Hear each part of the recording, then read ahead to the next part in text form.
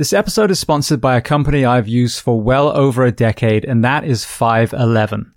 I wore their uniforms back in Anaheim, California, and have used their products ever since.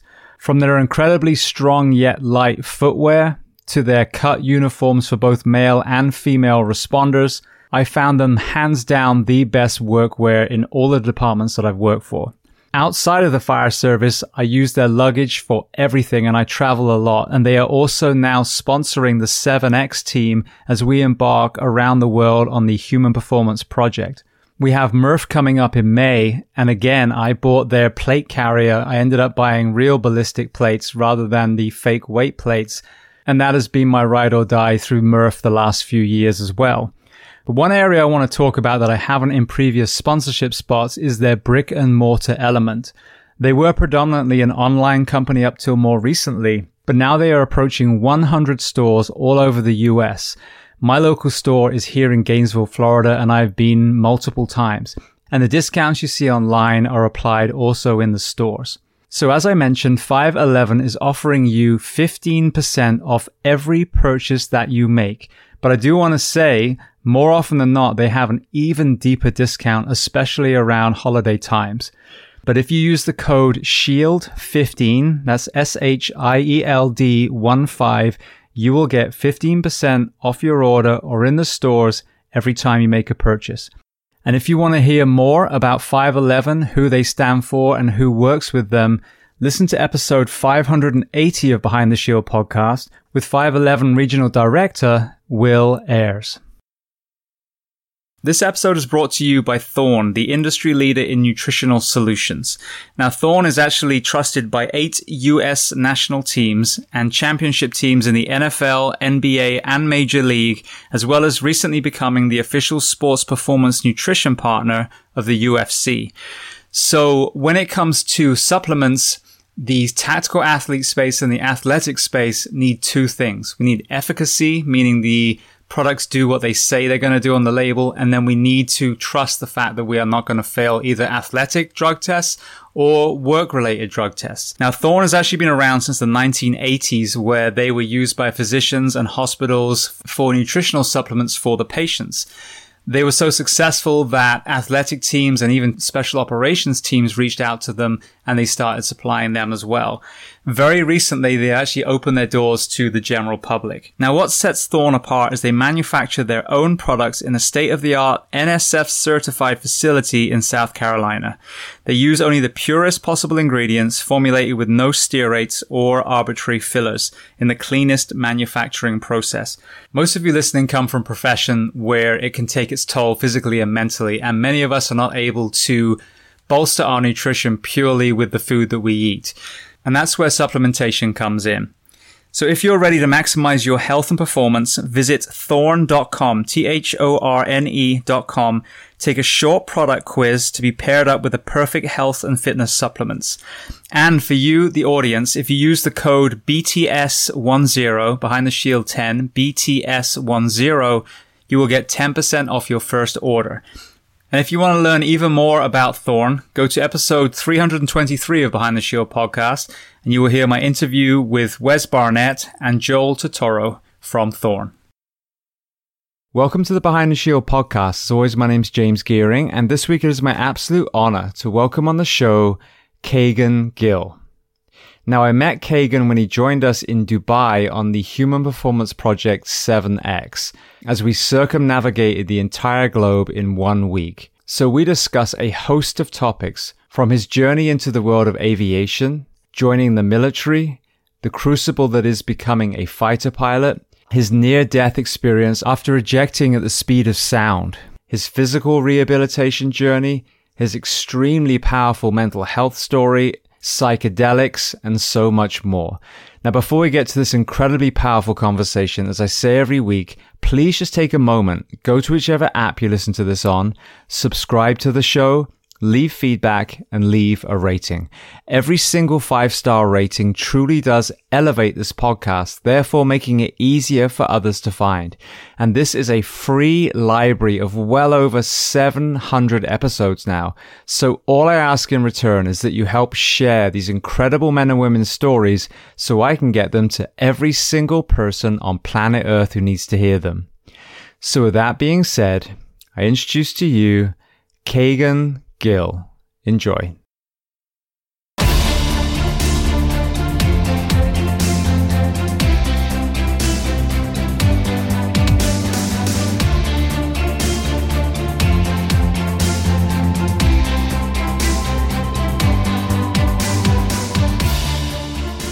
Well, Kagan, I want to start by thanking you for coming on. We are sitting in a hotel in the outskirts of Dallas, Texas. We have just been around the world in an airplane. You just finished your second marathon. So we were going to kind of unwrap your entire story, but I don't know a huge amount about your story because we just met 2 days ago. So I'm super excited. So I just want to say thank you for joining me today. Thank you for having me. I'm glad we were able to make this work. Absolutely. And we connected on this. So for everyone listening, we're holding a microphone, so hopefully there's not going to be too much banging around. It's not the normal setup, but that's what happens when your studio is in a suitcase. All right. Well, I would love to start at the very beginning of your story. So tell me where you were born and tell me a little bit about your family dynamic, what your parents did and how many siblings. So I was born in Tulsa, Oklahoma. And my mom was completing her medical residency for medical school. And I don't remember a whole lot from Tulsa other than ticks and softball-sized hail. When I was 3 years old, we moved to Alamosa, Colorado. By the time I was 5, I was bombing down black diamonds on my skis, a little 30 pounds of inertia and fluffy white powder. And I always kind of had an attraction to extreme sports and doing fun stuff like that. I then continued my childhood up in northern Michigan. So my mom had completed a scholarship program through the National Health Service, which is what brought us to Alamosa. She served in a rural community and basically got all of her medical school paid for by doing that. She became an obstetrician gynecologist, and once she completed her duties in Alamosa, we moved to Traverse City, Michigan, which is where I primarily grew up in northern Michigan. Growing up, I kind of had an unconventional childhood. My parents were sort of out of the box. My dad's a very outdoorsy kind of guy. I mean, he carves his own bows. He'll patch his old clothes together. He refuses to ever buy anything. He's always been an endurance athlete. He's completed Ironman triathlons. He's done Pikes Peak Marathon. He used to run around pushing me in a stroller doing triathlons. He ran one of his fastest triathlons when he got to push me on the run. He used to load me up in a backpack and take me out into the mountains when we were in Colorado. And went backcountry skiing. He was a big telemark skier.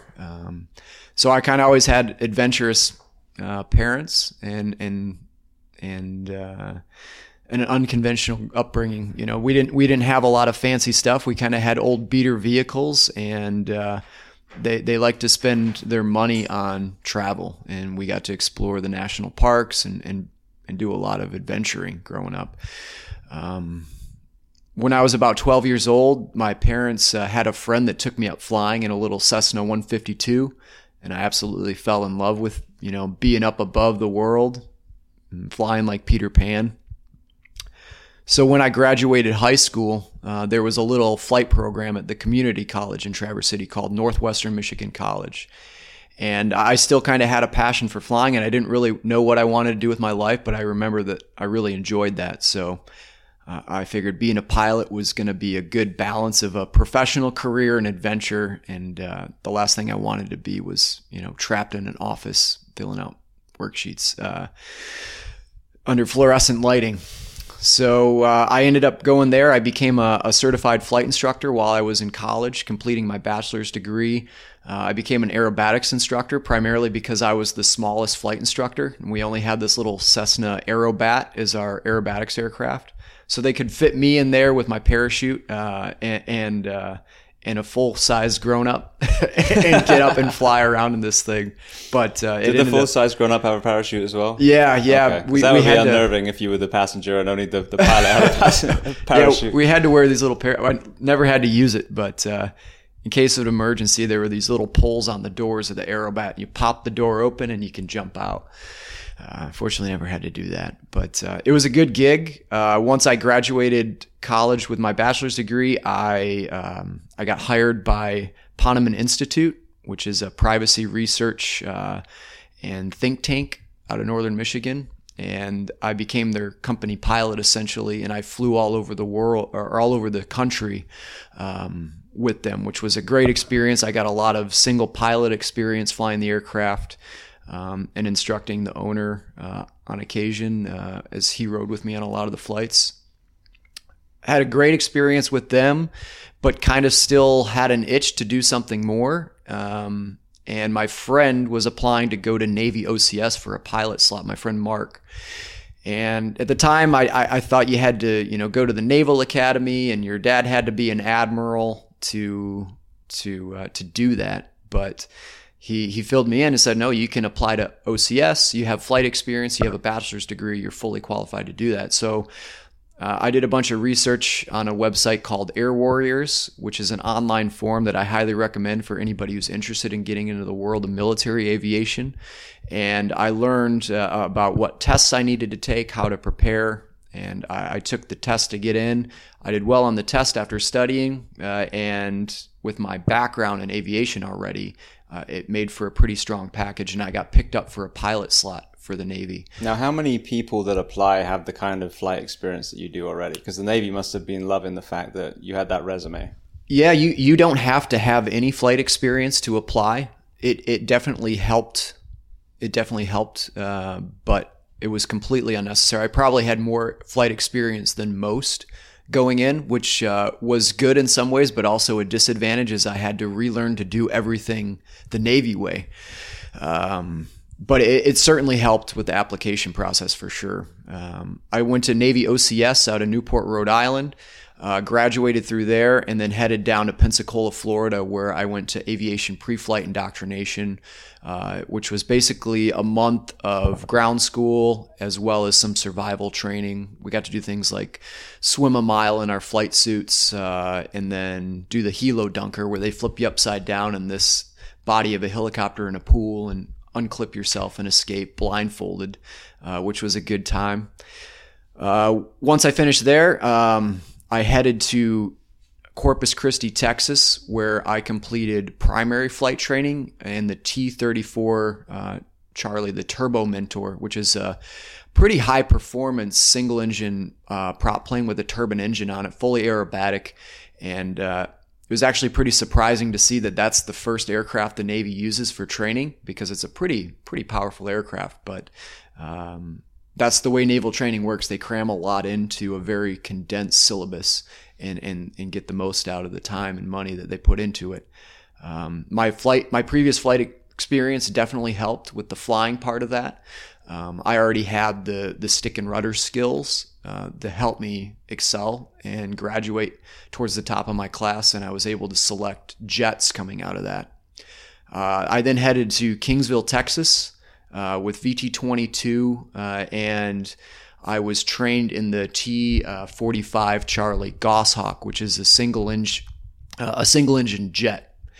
And I did my intermediate training, and once I completed intermediate training, I went to an interview process, and that's where you can either select the F-18 route, or you can select the E-2C2 route, which is a carrier-based airborne radar system aircraft. It's got like a huge disc on the top, big prop plane.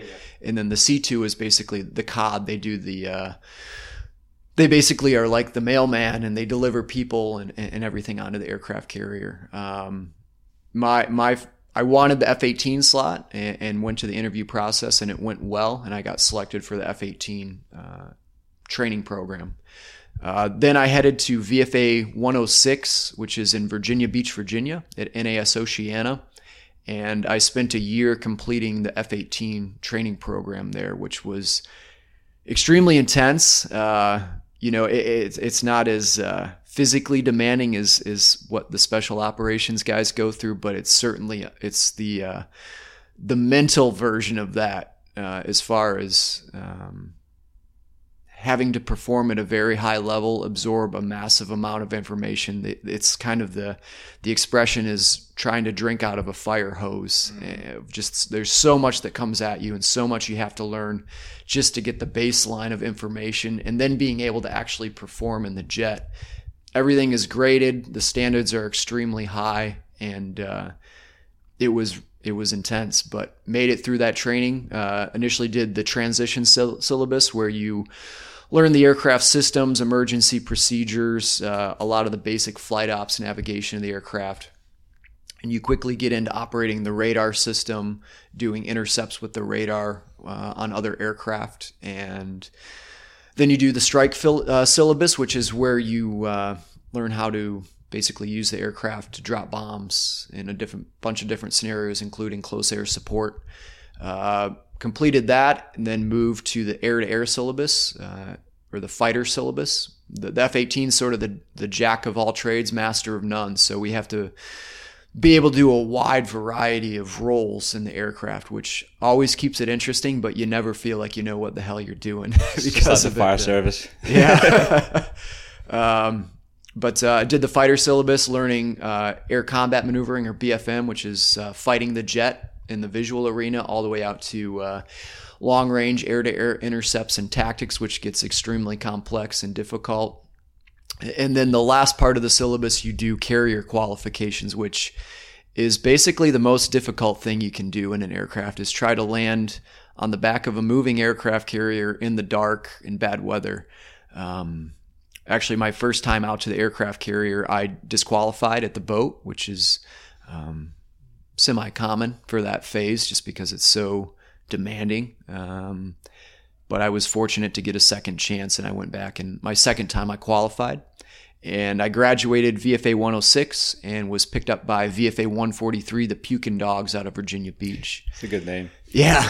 Yeah, there was a lot of controversy behind their name. And I think back in the 90s, they had to switch it. They were originally the Griffins back in the 1950s when the squadron was established. There was a party at the officers' club at one point, and somebody had made a paper mache statue of the Griffin, this winged lion that was the mascot of the squadron.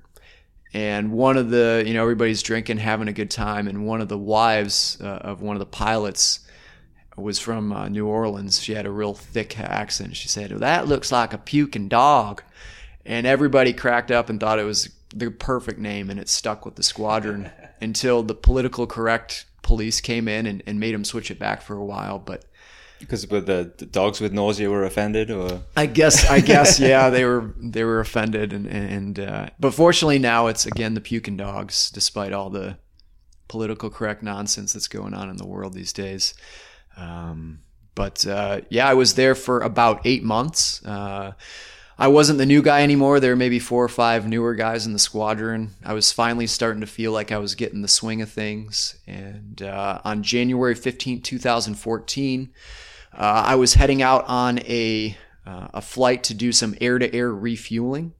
And then on the backside of that, with extra fuel and a little bit of time, I was going to go do BFM, basic fighter maneuvering, which, despite having the word basic in it, there's not much basic about it. It's, dogfighting. It's very dynamic.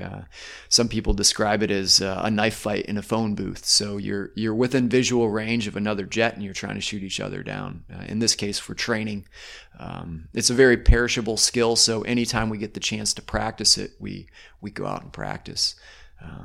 A lot of the training that's done in the F-18 is intense. We train harder than hopefully we ever have to do in real life.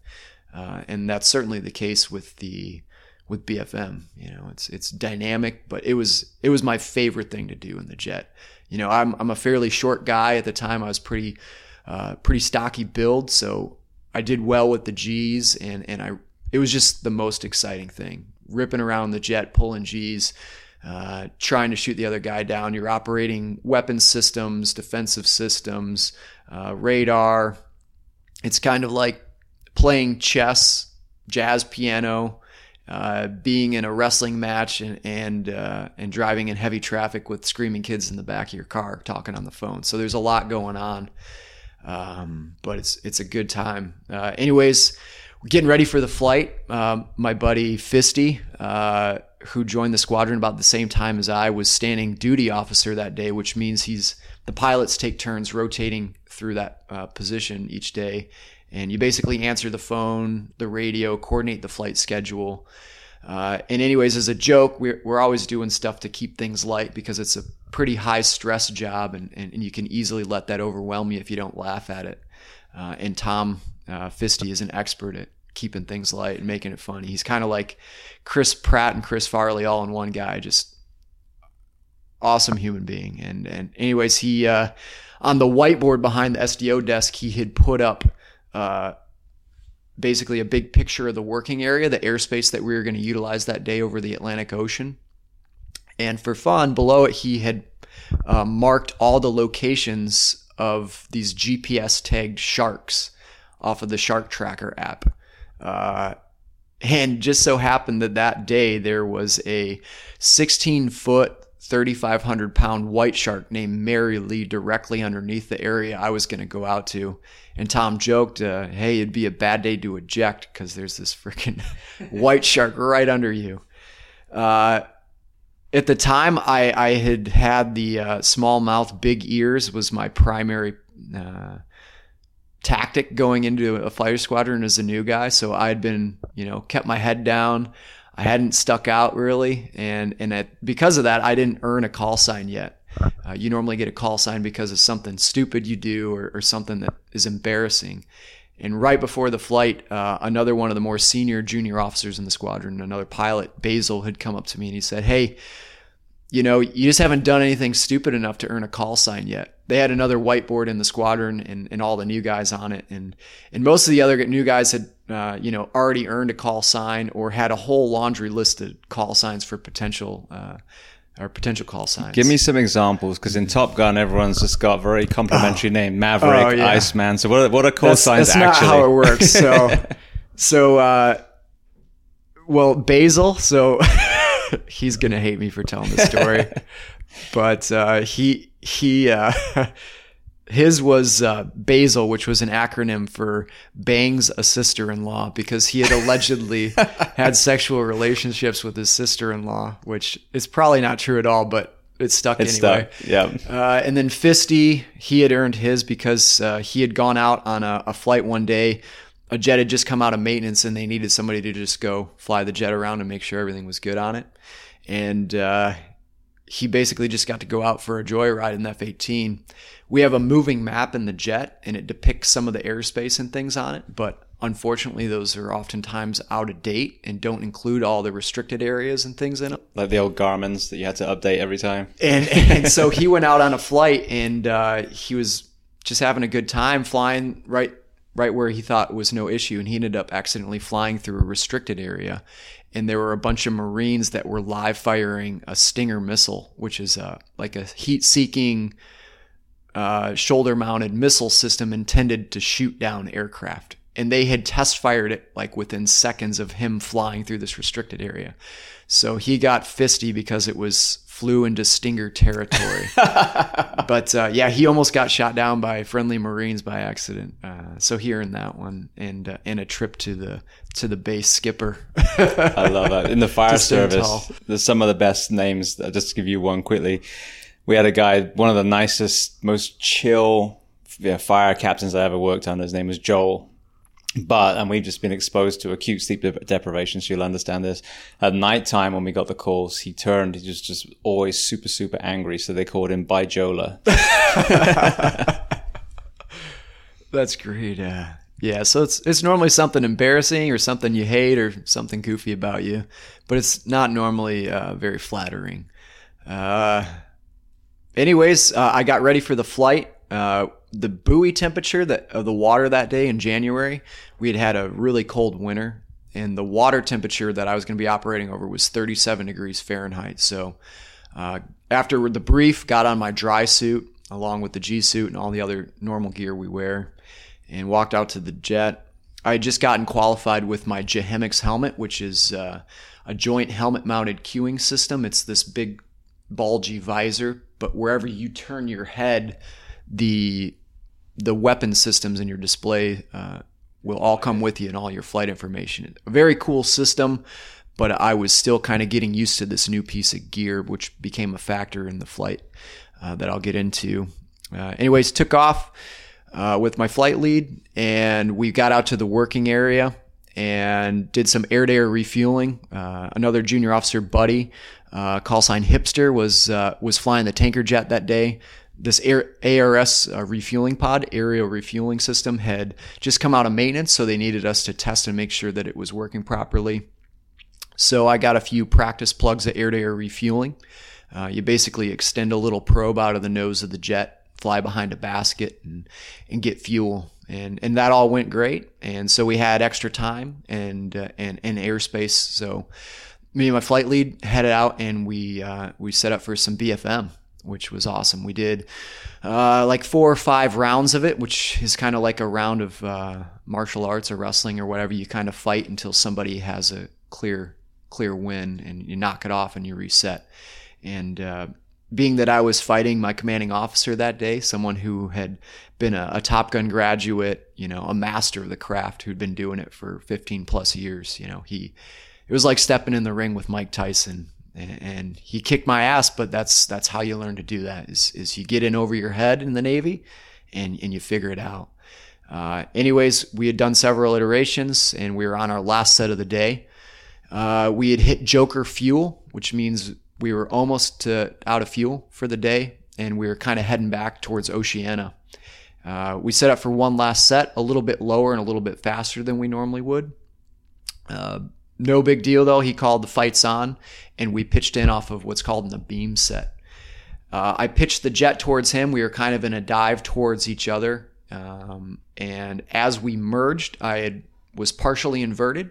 I was getting used to this JHEMIX helmet, and there's a bunch of HOTAS, which is like the controls you use on the stick and throttle to operate that system. I was focused on that and trying to use the radar and get used to that, and it distracted me just for a moment. I didn't realize how fast I had gotten at that merge. And I was already about 30 degrees nose low and partially inverted. I opted to roll the jet fully inverted and pull the jet down towards the ocean in what's called a split S maneuver. Which is basically a big loop down towards the ocean and then come back up was my plan. I would have been okay, but as I hit bullseye nose low, so pointed straight down at the ocean, the aircraft hit transonic Mach, which is right before you break the speed of sound. And at that speed, it enacted this feature of the F-18 called the G bucket.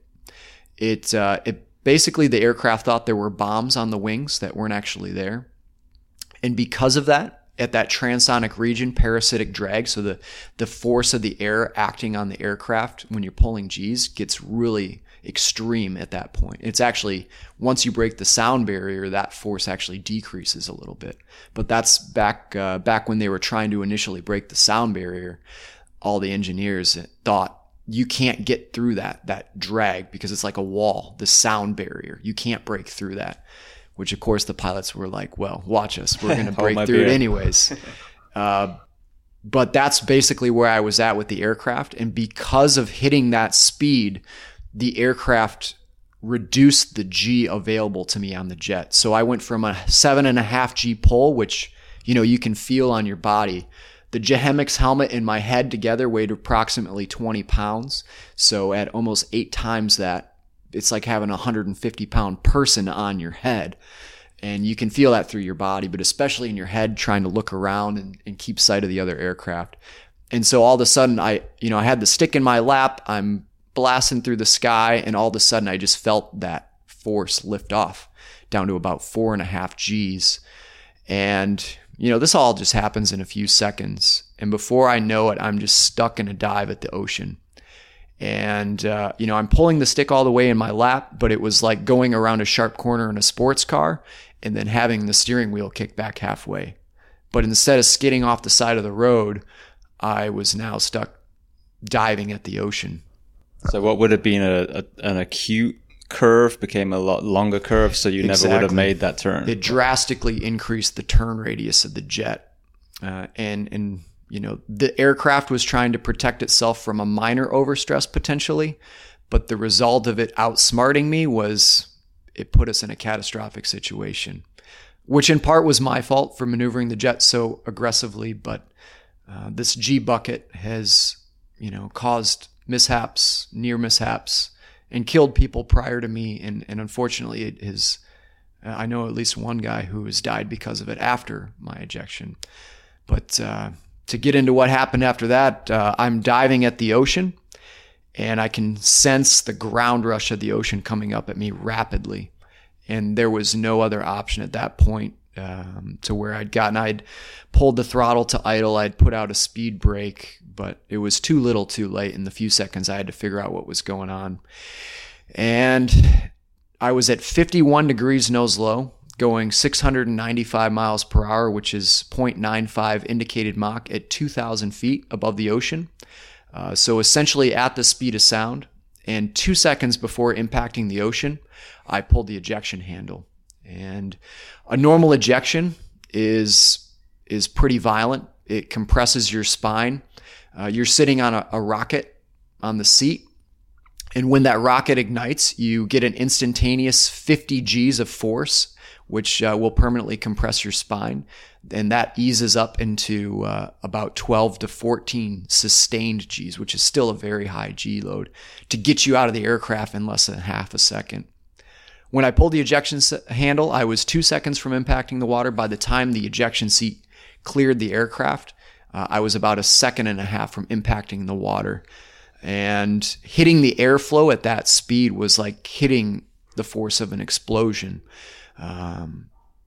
If you've ever stuck your arm out a car window going about 70 miles per hour down the highway, you felt about 1/100th of the force that was acting on me at almost 700 miles per hour. That parasitic drag force is exponentially stronger with airspeed. So, it was so powerful, just the force of the air.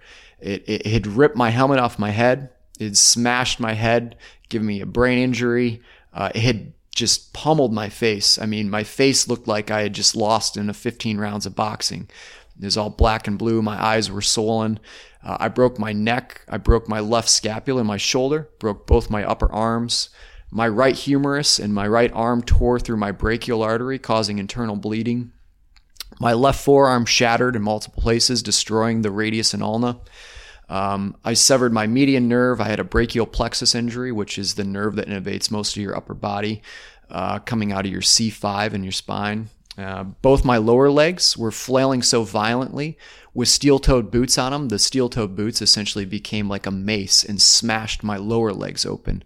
So I had both my lower tibia and fibulas were shattered open. Chunks of my bone were falling out with open fractures, more nerve damage to my legs. And I had ejected so fast that it had shredded the majority of the survival gear off of my vest, and it had also ripped open my dry suit.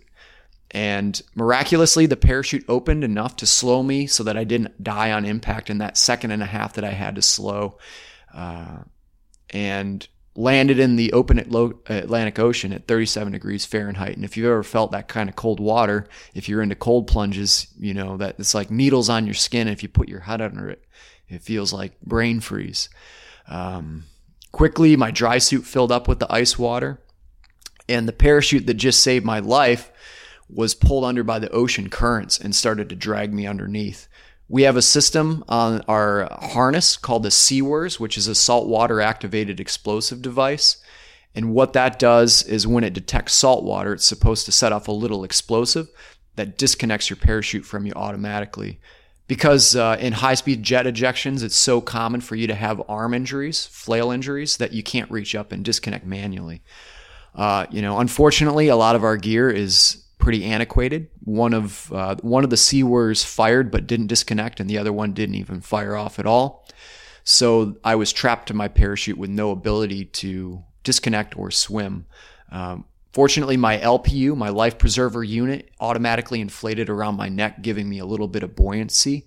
But I spent the next hour and a half being drug under the ocean by that parachute. And if you've ever been held under by a big wave, when you need a breath of air, you know that feeling of dread and how awful it is. I was inhaling a lot of salt water. I was in and out of consciousness. I coughed up. I'd get up, get a little bit of float up to the surface, get a quick breath of air, cough out what water I had, and then I would immediately drug back under. And I was completely helpless at the mercy of the ocean.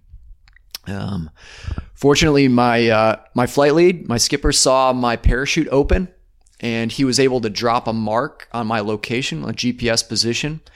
He dialed up Maritime Guard when he spotted a fishing vessel that was about a mile from my position and tried to get their attention. They weren't initially answering, so he got down really low and really fast. And at this point, he's essentially on fumes at Bingo Fuel, and buzzed over the bow of their boat, getting their attention by doing what's called thumping them. A fighter jet flying over your bow real close, real fast. They quickly realized something was going on. They switched up and were able to get in communication with him on Maritime Guard. They eventually got over to my position and were able to throw out a rope. I was unable to grab it, and it ended up getting tangled in lines and around my neck, which was fortunate that they ended up not pulling me onto the ship, onto their boat, as that trauma of just getting me out of the water would have likely killed me at that point.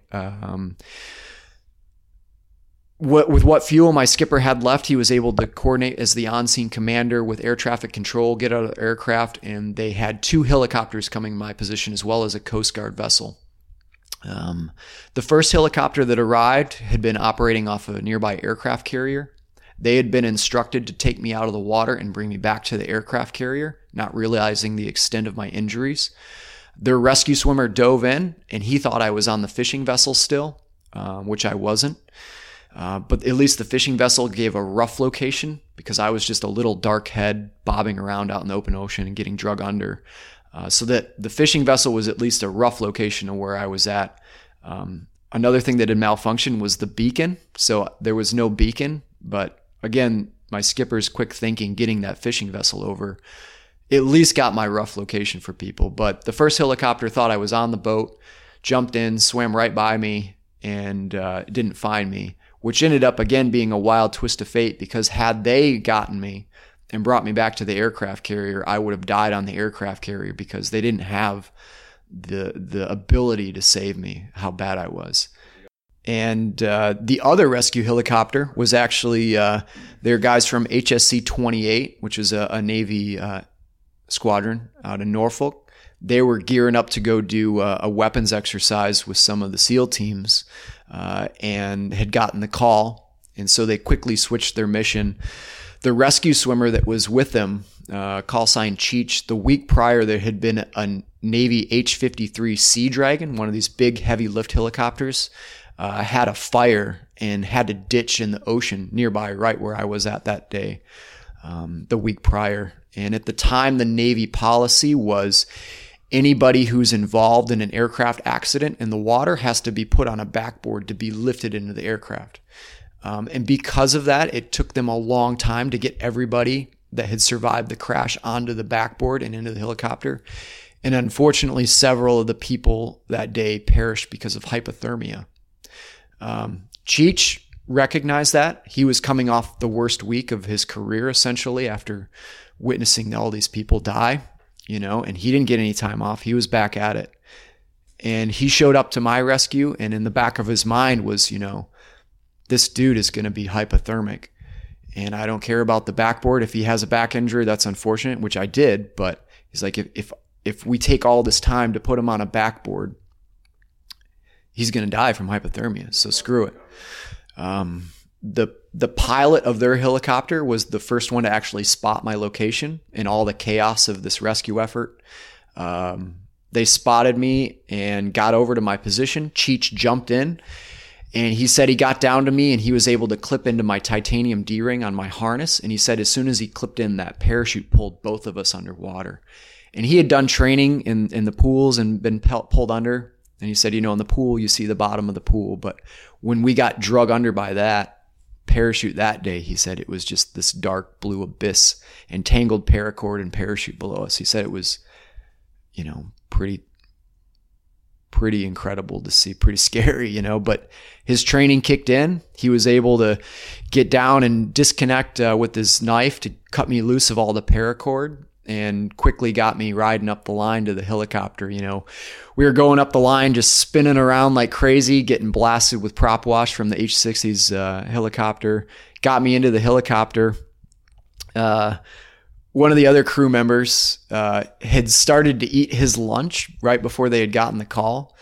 And so he had this meatball sandwich. And then when they got the call, he had to kind of like toss it back in what he had left of these shreds of the wrapper and threw it in the corner of the helicopter. And by the time I had gotten up there, his meatball sub had kind of rolled all over the floor of the helicopter. And so they kind of had me in it, and I was covered in like marinara sauce and meatballs.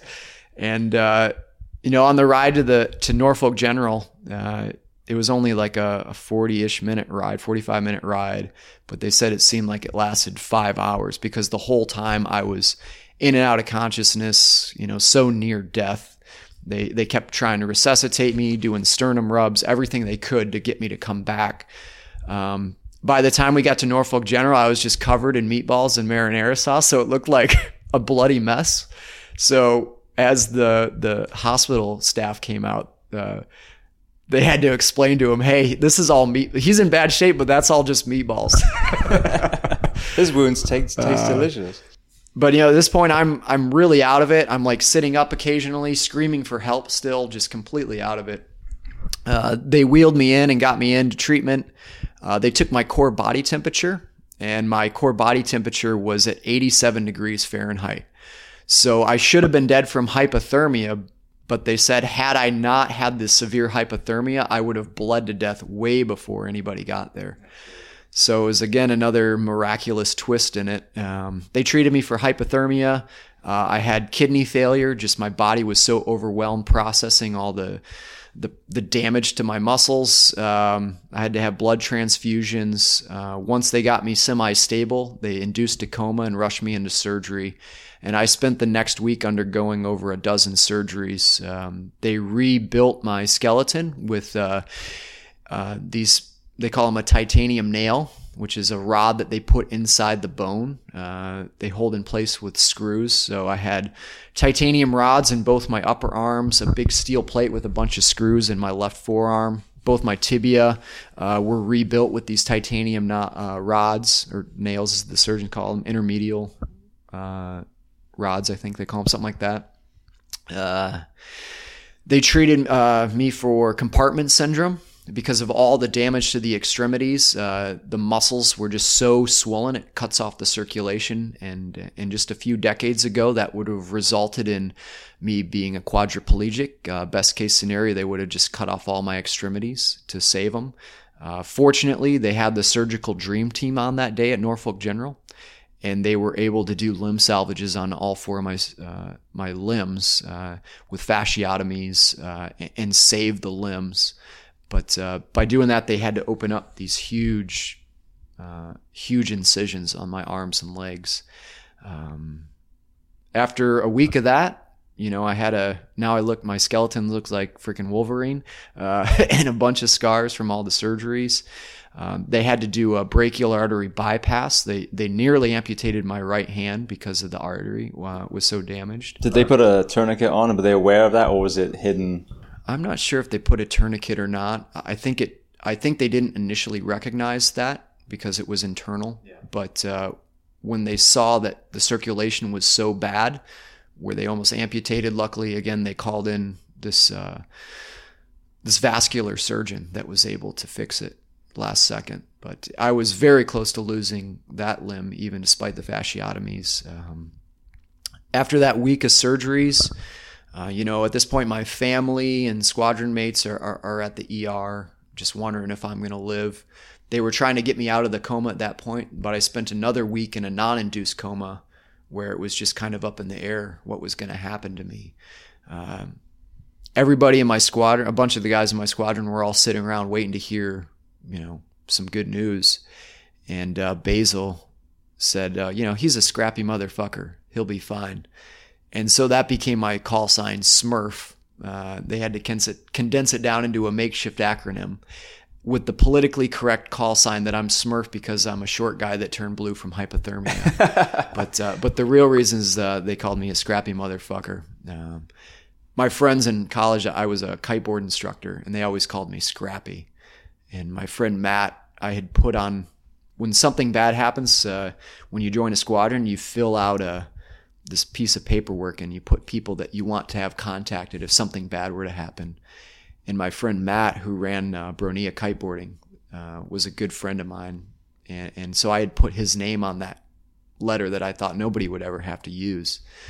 So my skipper, when everything happened, had called him and told him what was going on. And he was like, Scrappy? Are you talking about Scrappy? So that's how the squadron got word of my old nickname, Scrappy, and then it turned into Scrappy Motherfucker.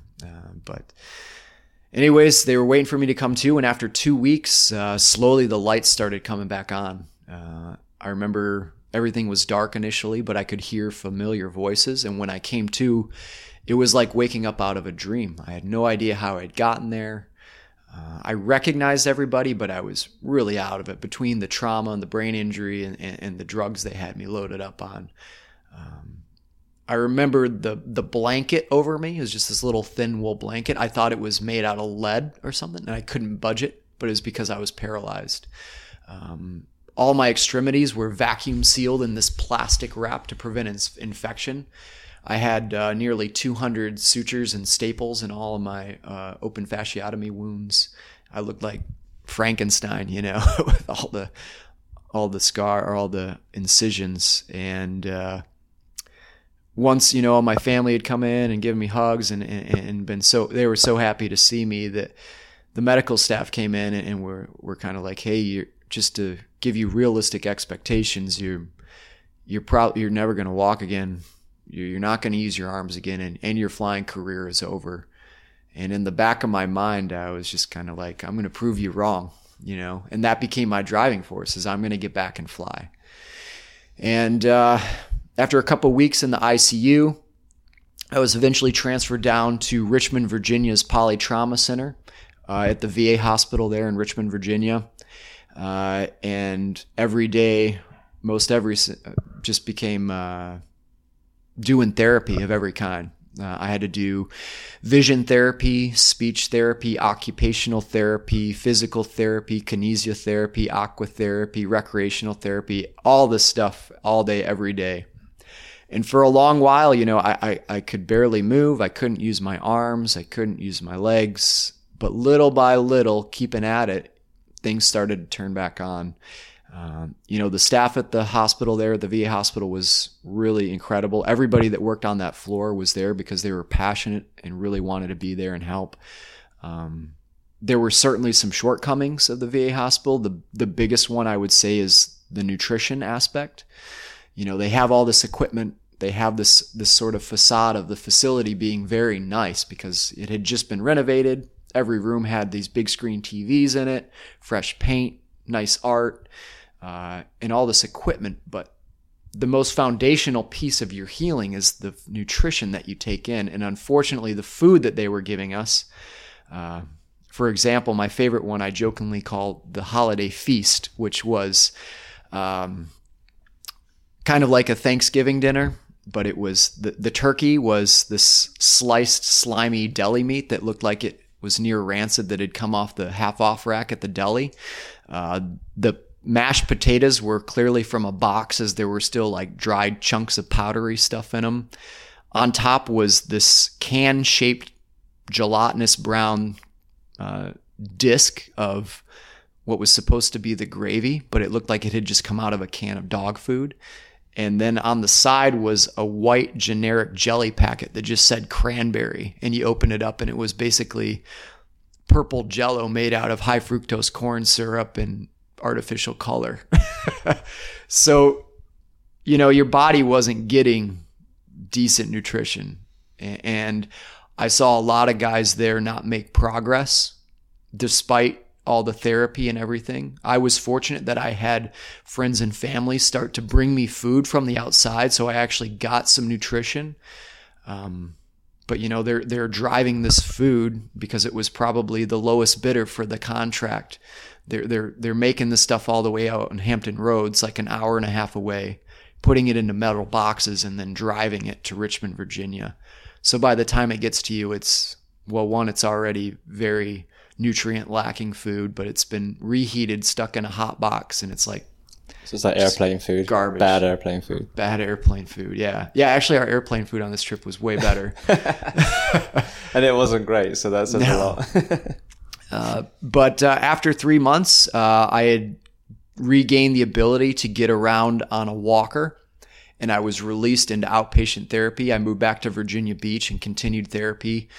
I had several more surgeries, and I had, at that point, been put on a massive amount of pain medications. I was on over a dozen medications, plus all the medications, the the side effects of those medications.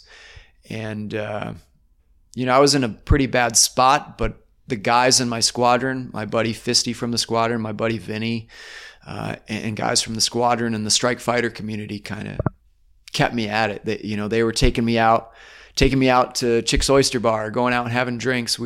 They had me out wake surfing, and they got me out doing things again. Otherwise, I would have probably, just been down in oxycodone and whiskey and melted into a chair for the rest of my life. But just to interject for a second, you're told that you'll never walk again and use your arms, etc. Now you're talking about wake surfing. So walk me through, before we get past that, the journey from that incredibly inspiring speech you got for the medical stuff to to how you were able to stand up behind a boat. Yeah, I just, little by little, I had kept pushing myself, especially getting out wake surfing. I could barely walk onto the boat, but they got me back behind the boat, and I got standing up on the surfboard, and it was just like all these little things were reinvigorating my soul and getting me back at it. And it was very slow. A few of my buddies took me down to the Outer Banks. I could barely put on my wetsuit because my arms were still so weak. And we went out into this pretty heavy, like 10 to 12 foot swell. And I just got annihilated by these waves. But I popped back up and I had a smile on my face. And it was that sort of thing that really kept me going. My friends, my buddy Aaron, call sign Spicoli, he took me to Bryce, which is a downhill mountain bike park a few hours from Virginia Beach, and took me out downhill mountain biking. I had done some trail riding before, but I'd never done the downhill stuff. But, I had all the armor and everything on and a full face helmet, and I'm out there. My left hand was so weak at this point, I could barely still use the front brake. But I miraculously made it down, without dying. Now, what about the water? Just to go back for a second, you had a pretty traumatic event in the ocean. Was there a mental kind of journey getting back into the ocean or back into the water to get behind the boat? I thought that there might be problems being held under by that wave, but it did the opposite. It wasn't terror. It was like, it reinvigorated me, and it made me excited to get back on the horse and face those demons. When we initially were going down there, I was like, I don't know how this is going to go, if I get held under by a wave. But then it happened, and it was like, oh, I'm fine. I can survive that. I survived all that other craziness. This is nothing now. So it really helped inspire me a lot, actually refacing those fears. After 2 years of pretty intense rehabilitation, one of the guys in my squadron, Smugla, his wife, Amanda, was a physical therapist. She took me under her wing outside of the clinical setting. And the first day she showed up, with a Nalgene bottle, and on the side of it, it said "Patience Tears." So she had, this dark sense of humor, and she proceeded to kick my ass. When I first started working with her, I was still walking on a cane, and she kind of snatched it away from me, and I tossed it and was like, "I never want to see you use that again." But she proceeded to kick my ass, in more of like a CrossFit style workout and really intense training, which I really liked because I was into that kind of stuff before. And so despite, having a fraction of the ability that I did before, it helped just trying to do it. After 2 years, I had gone through a FNAB, which is a Field Naval Aviator Evaluation Board. I had crashed in 2014 dollars, it would have been $89 million jet. Adjusted for inflation today, that's about $106 million. And so there was, a lot of questions to be answered about that. And I went through a full investigation. At the end of the investigation, I eventually went in to see an admiral and had to get in my dress whites and stand at the end of this big, long wooden table with aviators on either side of it. And I had explained my side of what had happened, and, I largely took fault for what had happened. I had made a mistake. I had overly aggressively maneuvered this aircraft and largely took it upon myself for what happened. And the admiral walked in, and everybody rose at the table as he sat and told us all to sit down, and he looked across the table at me. And the only question he asked me is, he said, "Lieutenant Gill, are you fearless?" And I kind of thought for a moment and responded, and I don't know if it was what came over me, but the answer that came out is, I don't remember some of the things from the ejection, but I'm certain what little cushion there is on an ejection seat was puckered up inside me real good. And he didn't smile. He just stood up and left the room. And I was thinking, oh God, that didn't go very well. But eventually another one of the higher ranking officers there pulled me into his room and sat me down. And he handed me a lifesaver, a little mint. And I put it in my mouth, and he put one in his mouth, and he said, "Congratulations, you're going to go back and fly," and shook my hand. So I'd gotten the opportunity to go back to fly, assuming I could physically get better. And at this point, I was still pretty bad shape physically, but it gave me a huge amount of motivation. And after 2 years, after struggling with prescription drug addiction, I weaned myself off of all the medications they had me on, including oxycodone, OxyContin, amitriptyline, tramadol, trazodone, and massive doses of Neurontin or gabapentin, which was supposed to be a safer, non-addictive alternative pain medication, but that one actually ended up being the most difficult for me to get off of. And again, against the advice of all the pain management clinic and the doctors, they wanted me to just stay on all that stuff. And I went against their advice and slowly weaned myself off it, which was miserable. I continued to do PT, and little by little, I got back a lot of my physical abilities. And after 2 years, I could max out the Navy's physical fitness test again, and I was crushing it. And I felt good again. And the Commodore, where I was stationed through my recovery at the Strike Fighter Wing on Oceana, he saw me, and he just couldn't believe that I was doing this again. I was literally running circles around the majority of the command at Command PT. And so before I knew it, I got a date to class back up for retraining in the F-18. And I went back through retraining, and I had an immense amount of support from the instructors there. Like, they were ecstatic to see me come back from that. And the strike fighter community really welcomed me with open arms. And I had been back flying. I did the refresher training syllabus in the F-18. It went really well, and ended up graduating at the top of my class and getting the top stick award. Granted, I had already done it, so it was kind of like cheating, but but you had also been smashed to pieces. To be fair. So, but I was stoked to be back. I ended up getting stationed with VFA 136, the Nighthawks, out of NAS Lemoore in California. Was that previously the pooping cats? They were the Nighthawks, so not nearly as controversial of a name, but still flying F-18 Echoes, Super Hornets again. And it started off good. I felt solid, and I was back. And we were out on a detachment at what's called NWESIP, which is a weapons exercise down in Tyndall Air Force Base run by the Air Force. And I got to go out and do a live fire exercise with an AIM-9 Mike Sidewinder heat-seeking missile. And went out, shot the missile at a drone.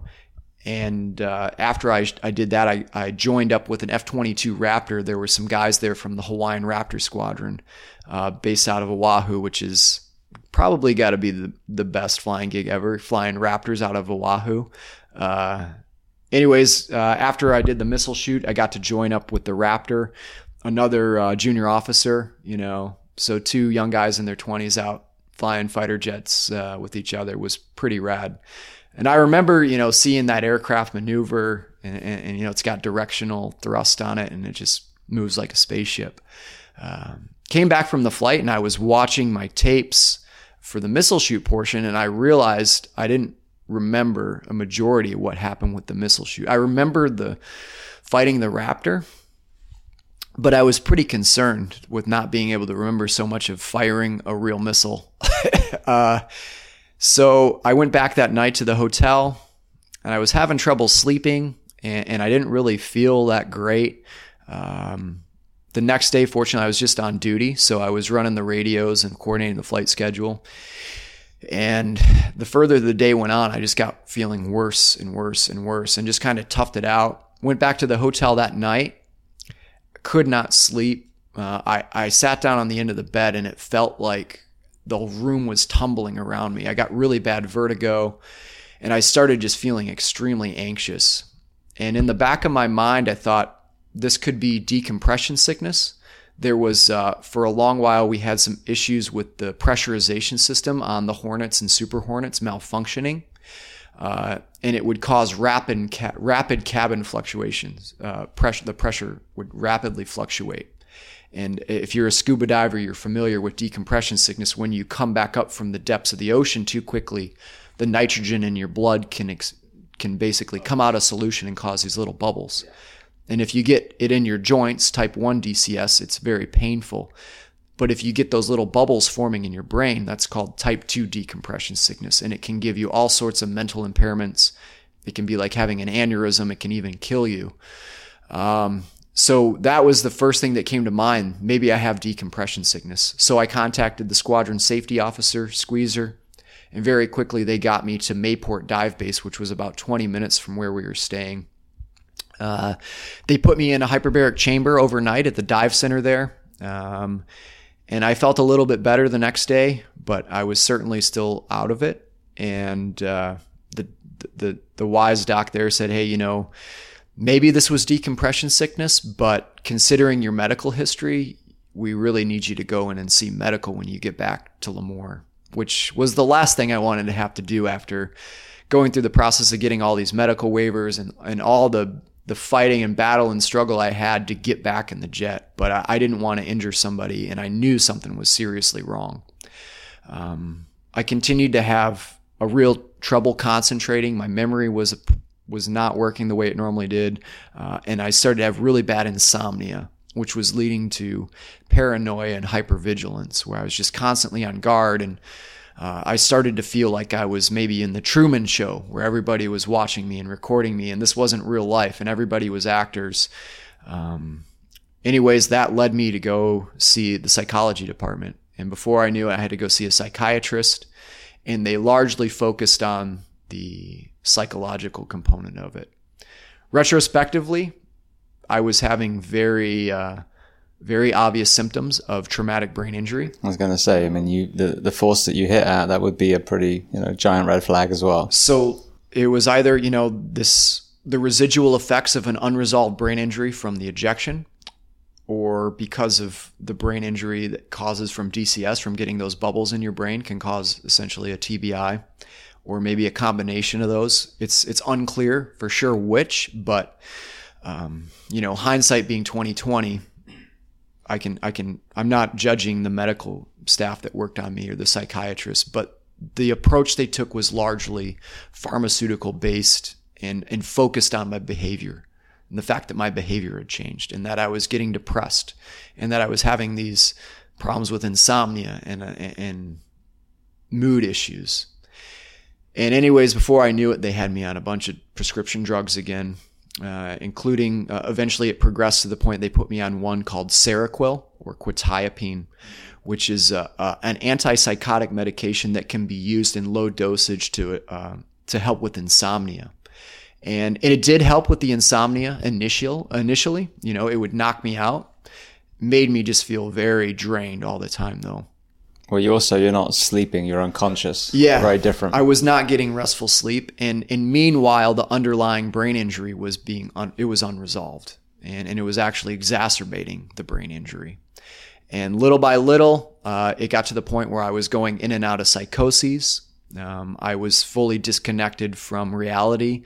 One minute I thought I was a superhero or a secret agent, or in the next minute I thought I was in the depths of hell. I mean, it got really weird. Fortunately, I eventually made it through a medical board, which was a nightmare in itself. It took almost 2 years to go through the medical board process, and the whole way through you kind of get treated like your injuries are fake and that you're lying about it. And I kind of jokingly call it's like the bureaucratic version of the Temple of Doom. You know, it's riddled with these booby traps to derail you from the process and kick you out of the military without any benefit. But fortunately, with the support of my command and the medical staff, my wife, I eventually got through that. I actually had to go appeal my case down in Washington, D.C., stand in front of these 3 military members and explain my case firsthand because the whole thing had gotten screwed up to where they weren't going to give me any medical retirement. But fortunately, one of the guys on the board saw what had happened, and he, kind of cut off the other 2 guys that were debating, if blah, blah, blah, are you just trying to get out so you can go fly for the airlines? Like they hadn't even read my case. They hadn't looked at my records or anything. You deliberately nosedive into the ocean just so you could one day right, exactly. That was my dream to go drive a school bus. Planned. We know your game. But fortunately, one of the guys there, he was a Marine colonel, and he stood up, or a lieutenant colonel maybe. He stood up and he's like, "Listen, you experienced devastating injuries. You served your country. And now your country's going to take care of you. Thank you for your service." And they gave me a medical retirement out of the military. But a lot of guys get in that situation. They don't get that. And now they're homeless living under a bridge in Washington, D.C. or wherever. And feeling betrayed by the very tribe they're a part of. And unfortunately, it's extremely common with guys with very legitimate injuries and guys that did a lot more than I did in the military. War heroes with multiple Purple Hearts, decorated heroes that are now homeless, struggling, drug addicted, thrown out on the streets, losing the medical care, addicted to all sorts of crap, and their result is they typically get street drugs and crushes their life, suicide. I was fortunate to again get that lifeline. I moved back to northern Michigan with my wife, and at this point I had a newborn son. I struggled very badly with suicide. One night, I felt my life had just collapsed and that I was a failure. And I kept a Glock 19 in my end table by the bed. And I got the Glock out, and I was wondering what the barrel was going to taste like in my mouth, feel like on my teeth, what the gun oil was going to taste like in my mouth. And I looked over and I saw my little boy and my wife sleeping beside me. And the only thing that kept me from putting the pistol in my mouth is I didn't want them to wake up. And I put the pistol back away and I went to bed. Not long after that, I had continued my treatment with quetiapine through the VA hospital, and the psychiatrist had just continued to up my dose, and I had gone from 50 milligrams a night to 300 milligrams a night eventually. And then at this point, he recommended I try 450 milligrams per night. And when I upped my dose to 450 milligrams per night, within a few days, my wife heard me rustling around. She came in to find me. I had, for some reason, shaved off my hair in chunks with some clippers. I had shaved off my eyebrows. I had shaved off what facial hair I had. at that point, and I had nothing. I was completely naked except I had a plastic black garbage bag tied around my neck like a cape. And I thought I was going to go out into the northern Michigan cold, snowy weather and fight crime like a superhero. Stop beating up raccoons. So my wife, she called the VA. The VA said, "Hey, we're hanging up and we're calling the police. There's going to be a squad car arriving there soon." And the police car showed up. This sort of dazed and confused looking law enforcement officer got out of the vehicle. And my wife's like, "There's no way in hell you're going to put my husband in the back of a police car in his current state." And so she loaded up our little boy. And my mom was fortunately visiting at that point. And so she came with us. As we were getting ready, my wife was an ER nurse, so she kind of knew how this was going to go. She said, "Before you go," and I'm pretty out of it, really out of it. I mean, I was moments ago, I thought I was a superhero. But she got me dressed in clothes that were acceptable. And she told me to take the shoelaces out of my shoes because they were going to take them anyways. And as she was getting ready and scrambling to put together a bag, my little boy had come out to me where I was taking the shoelaces off. And for some reason, I had tied one of the shoelaces into a noose and I had put it around my son's neck. And when my wife came out, I had this noose around my little boy's neck. And in my mind, I was trying to show her that I would never hurt our son. But as a mother, seeing that, I mean, I can't imagine how concerning that would be. Anyway, she compartmentalized that, loaded me into the car, and on our way to the hospital, which was about an hour drive, I had intense hallucinations that a nuclear explosion had gone off behind us. As I looked into the rearview mirror, I saw this mushroom cloud. There were, trees and vehicles and animals flying through the sky from the blast. It was stormy and it was a wild ride to the hospital, all in my imagination, But they got me to the hospital. As I got out, I decided it was a good idea to pee in one of the bushes in the lobby. And the security guard came out and saw me peeing in this bush and was not so impressed. He was about to take me to jail. And fortunately, my wife and my mom talked him down and explained the situation. He was kind of like, "Well, I've seen worse," and almost proceeded to arrest me. But fortunately, with the tenacity of my wife and my mom standing up for me, got me into the ER and admitted. I then spent 2 nights in the ER and had an out-of-body experience from the intense hallucination I was in. I had left my body and I had traveled through time and space and just had a wild experience while in there. My mom came in to visit me, and she said I was sitting in the chair with the remote control for the little TV in the room, and the TV was on nothing but just static, just going. And I had the remote, and as I clicked it, I looked over her with like an eerie grin, and I was speaking in this very fast-paced staccato speech, which I almost didn't even sound like the same person, but I just kept saying, "Do you see that? Do you see that? Do you see that? Do you see that?" And in my mind, as I clicked the remote, I was able to go either forward in time or back in time. So as I clicked back, I could see back to the age of the dinosaurs. And as I clicked forward, I went into this apocalyptic world where Jeff Bezos had basically taken over the world. Everybody was addicted to his stuff. There was garbage everywhere, and everybody was completely out of their minds from pharmaceutical drugs and the toxic environment that we had created. Anyways, it was in my mind, it was wild, but again, for my mom to see it from the outside, her once thriving son was now completely out of his mind.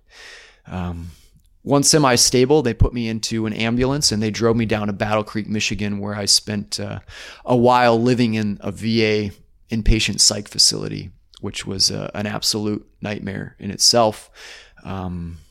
You're largely treated like a prisoner there. The primary tool there is more pharmaceutical drugs. Again, the food was abysmal, no nutritional value. You're constantly sleep deprived because they wake you up every 15 minutes with a flashlight in your face to make sure you're okay. And the combination of being confined, harassed throughout the night, the mandatory drugs, lack of nutrition. You're lucky to go outside maybe once or twice a week into a concrete yard between the buildings that's surrounded by fences and concrete walls. If you took an elite military member and you confine them in those situations, like if they had gone to SEER school or something, it was almost like the same conditions that you would provide if you had an enemy combatant that you were trying to break. Well, that's how you create more mental illness: sleep deprivation, loss of autonomy, poor nutrition. It was everything that you could do to exacerbate mental health seemed to be going on there. And the only remedy was pharmaceutical drugs. It was all to drive you into taking more of these drugs. And I was very frustrated to the point that I planned an escape when they wouldn't let me out. I pulled the fire alarm one night to try to thinking they would take us outside, but apparently somebody had already tried that trick. And because I had tried to do that, they forced me with an injection of Haldol, which is basically to supposedly help you come out of a psychotic state. But what I experienced on the Haldol was it felt like there were insects underneath my skin trying to crawl through my skin and rip off. All I wanted to do was rip my skin off. It made me extremely restless. It was like no matter what I did, all I wanted to do was run up and down the hallways and scream. And that in itself was, felt like torture. Eventually, they had me in this just drug-induced state where I was just drooling on myself. Despite being voluntarily admitted, they ended up committing me because of the condition I had gotten into. While I was basically drooling on myself, this soulless lawyer came into the room and she had me sign this paperwork that ended up making me considered legally mentally defective. I spent a while longer in there before my family eventually got me out. My mom's a physician. My dad worked in medical world. My wife was an ER trauma nurse. And with their support and advocacy, they said, hey, we'll take him home and we'll take care of him. He doesn't need to be here.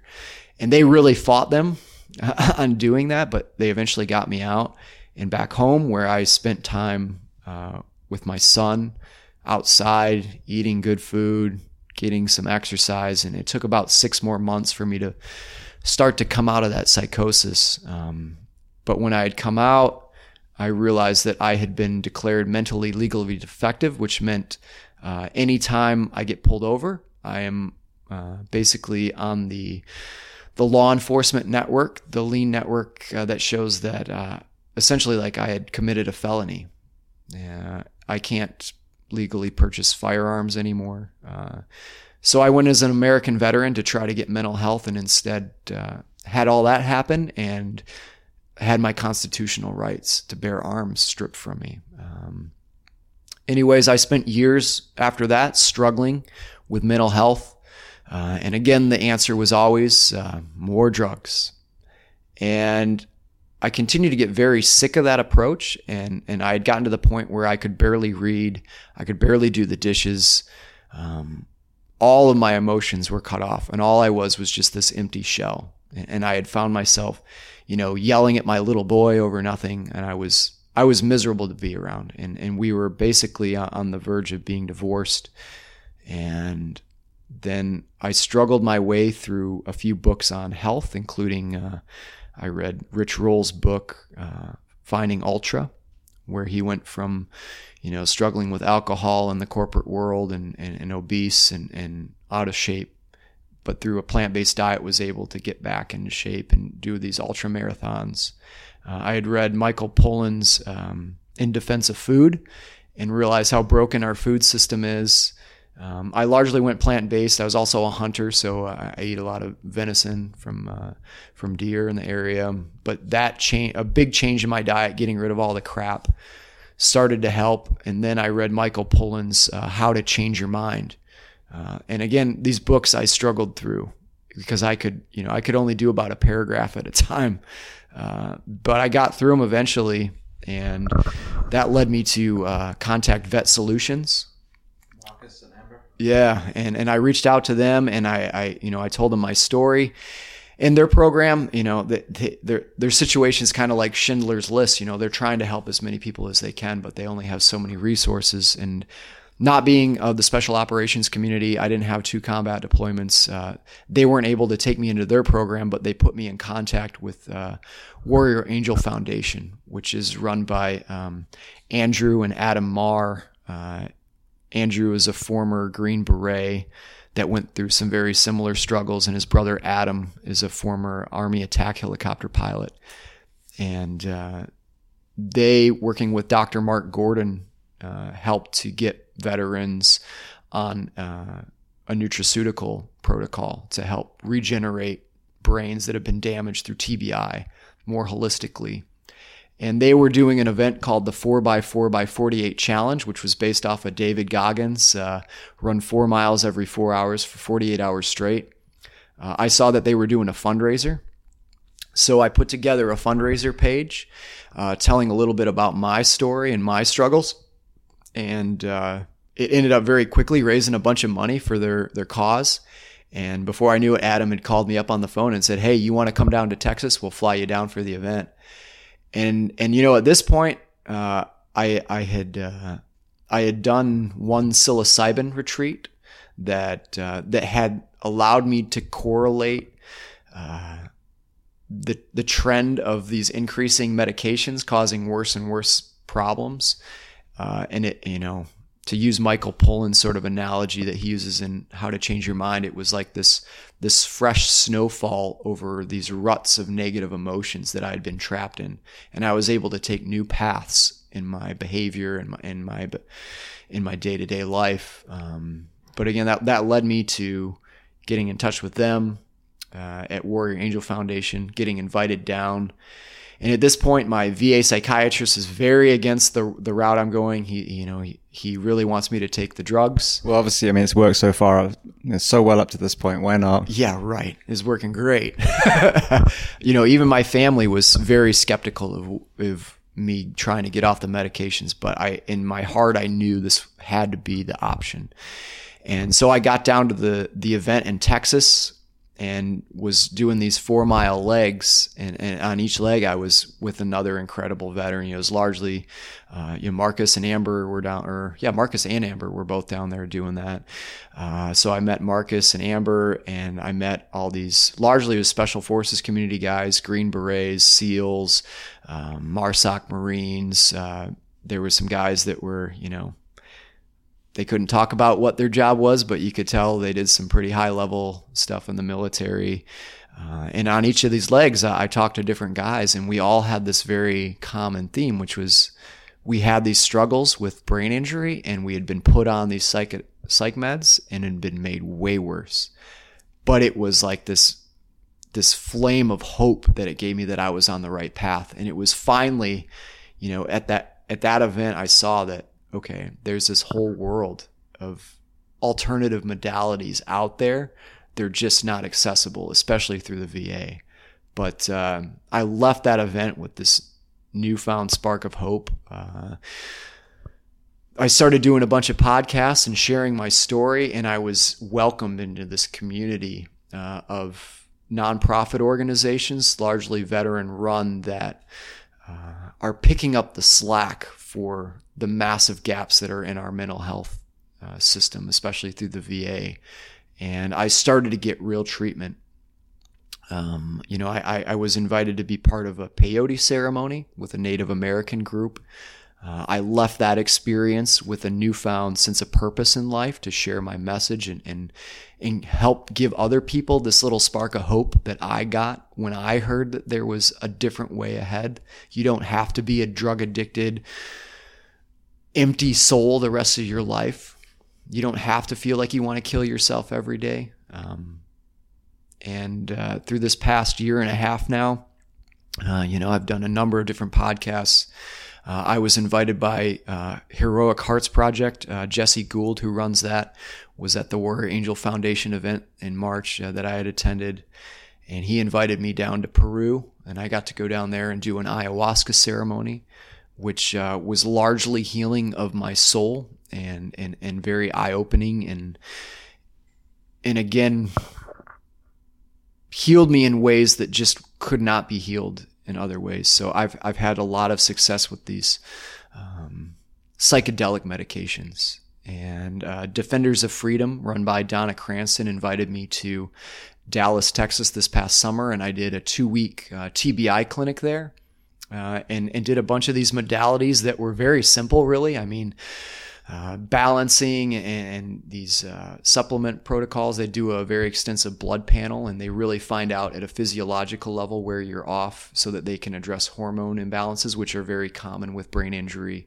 And after 2 weeks, I had drastic improvements in my cognitive functioning, and was exposed to all of these modalities that are out there that, had they implemented those when I started to have my struggles, I would still be flying F-18s for the Navy.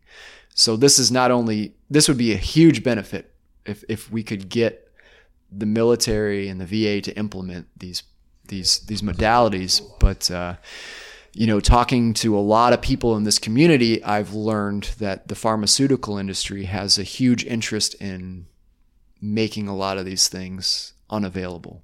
Which we were talking about this morning, the Hippocratic Oath, first do no harm. And here we are in a profit-based system where pharmaceuticals are, forcing meds that don't even work on communities, including yours. Absolutely. And it's everybody. It's the whole mental health system. And they're a business. They want to do their primary responsibility is to their shareholders and to make profit. And unfortunately, the ethical things that are going on are crushing beneficial treatments, either through purchasing those modalities and disappearing them, threatening the people that are producing those, or using their sway at the FDA to make a lot of these modalities illegal for no good reason, but they can do those things. They have that power. Well, even CBD, which I've advocated for the longest time, the guy that Dr. Smith, Gregory Smith, we had one of his products was THC free. So the first responder, anyone who drug tests for their career, like, look, this is third party tested. You can get this. It was easily accessible online. They shut down that. So now you cannot buy it online. You can call them and still order it through the phone number, but they've made it impossible to just do a simple online order for something that's hemp. It's a plant. It's absurd. It really is. And even while I was at that brain clinic, they used a very beneficial peptide that was helping people recover from physical injuries. And while I was there, the pharmacy said they could no longer write prescriptions for it because it had been made illegal. Again, the pharmaceutical sway at the FDA is very powerful. The OxyContin is still legal. Yep. Yeah, we'll give you all that stuff you want. Even though we know how much corruption was behind that. Oh, yeah. Even gabapentin, that nerve pain medication that I was on, the pharmaceutical industry had to pay a huge fine because they illegally marketed that product for off-label usage, and these claims that it was less harmful, which were simply untrue, completely untrue. And they're able to manipulate pharmaceutical studies. These studies are done with these double-blind placebo tests, and they create a massive amount of data. But the way it works in reality is they get to selectively do these data analyses, and then the data analysis that the pharmaceutical funds, that's what gets submitted for peer review. So the peer reviewer, we have this gold standard of a peer-reviewed article in a medical journal. That whole system has been corrupted. There's a great book called Sickening, How Big Pharma Broke American Healthcare and How We Can Fix It. That goes into detail on a lot of that. And that whole process has been corrupted. And it's led to a lot of the things we're seeing now with these medications that are out there that are doing a lot more harm than good. And anyways, I've been very fortunate to get on a new path with the support of all these veteran nonprofits. And actually, the reason I joined the 7X Project a couple days late is an organization called No Fallen Heroes, which is run by Matthew Wiz Buckley, a former Navy F-18 pilot himself, invited me down to Costa Rica with some other military pilots, and we did a week-long iboga retreat in Costa Rica. And iboga is a root out of a tree from Africa that's used by the Bwiti for spiritual purposes and rites of passages. It's the most intense psychedelic. It's actually what they make ibogaine out of. But when you take the actual iboga root, which we were literally taking spoonfuls of what looked like wood chips, because it is wood chips that you're eating of this root. It has a variety of alkaloids in it. It's about 60% ibogaine and a variety of these other alkaloids that are the psychoactive chemicals that affect your change in your nervous system. And I had an incredible experience on it. It was very challenging. I was very physically sick the first night of ceremony. I was puking, purging in every way possible, from shaking to sweating to crying to laughing to things coming out both ends. But it was incredibly powerful. I worked with Troy, who was one of the guides there, and he's actually a psychotherapist, and he worked with me through everything from childhood traumas through my traumas in the military and care after. And through it, we were able to get out of my system all of these repressed emotions that I had been holding on to.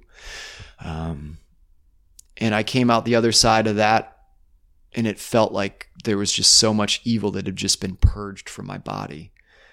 All the stuff that had been trapped in my heart, all these negative emotions that I had been holding down that were you can't just cut off the bad stuff. When you cut off the bad stuff, you also cut out all your good emotions, and it makes you this sort of shell of yourself. And then the second night I took the iboga, and I had, a couple hours of just fun hallucinations and traveling through space and kind of a good time. I didn't feel sick at all that night. It was like whatever sickness had gotten out of me. And then I fell asleep. And so that medicine worked in my subconscious as I slept.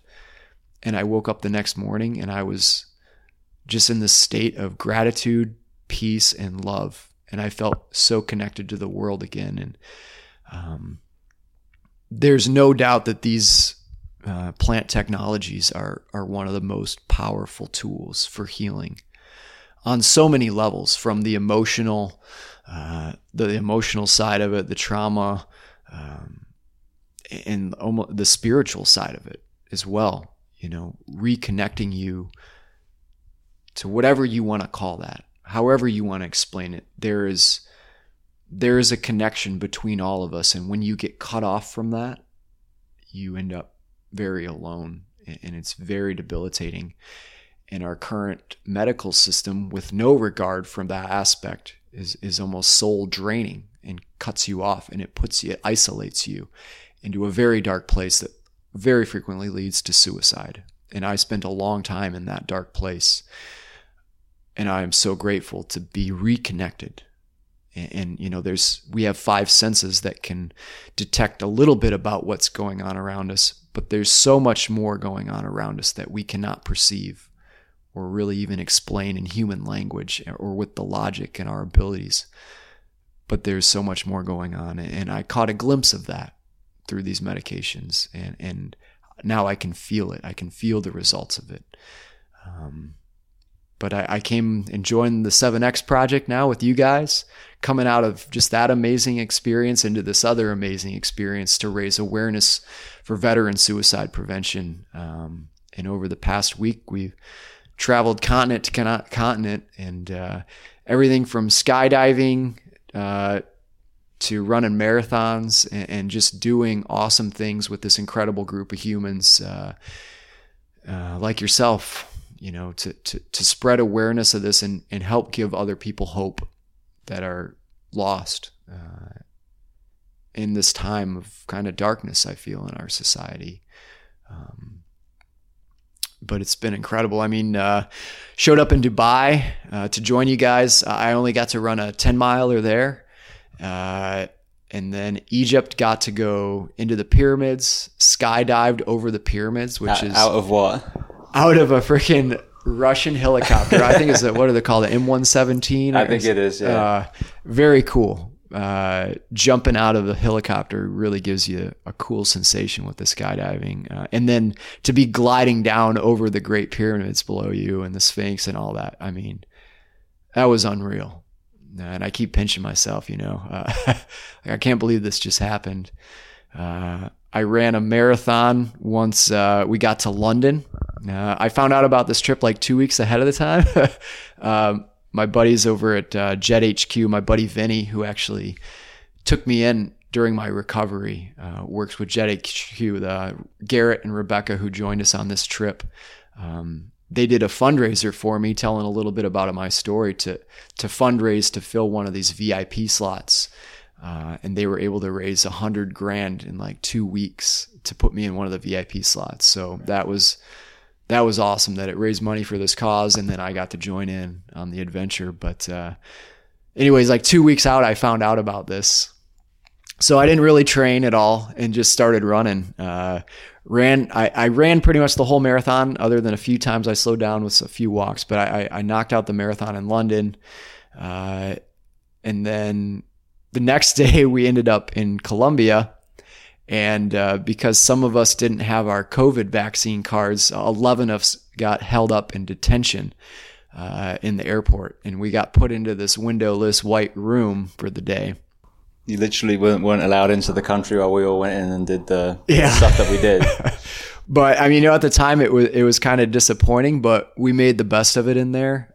We had pretty good spirits going on, and they were able to get treadmills in there. So two of the athletes that are doing the full 7 marathons on each place, George and Alex, each ran a full marathon in detention in Colombia. These weren't exactly. I mean, all they had was the budget to find the treadmill from somewhere. So these were pretty like they were home real gym. janky. I mean, they were the smallest things, and we were surprised that they held up for a full marathon.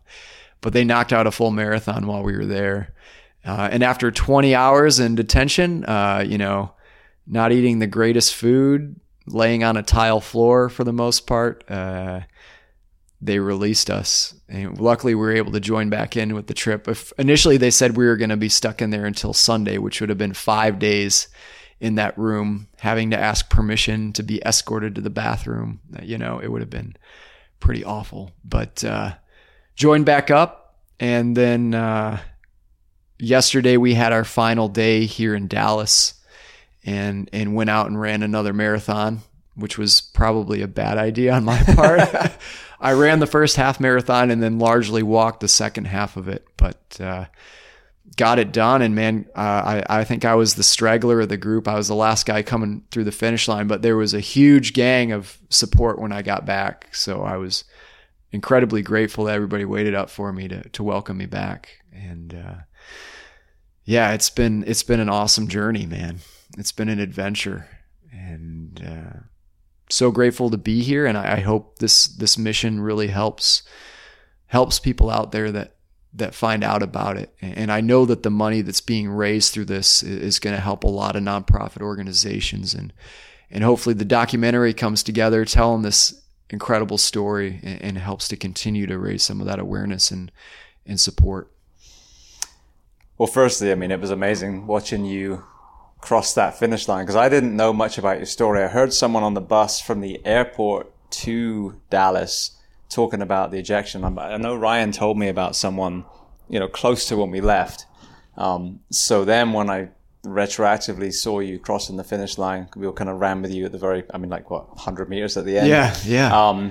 Now when I hear about the extent of your injuries and your mental health journey, it just, magnifies the achievement of that marathon.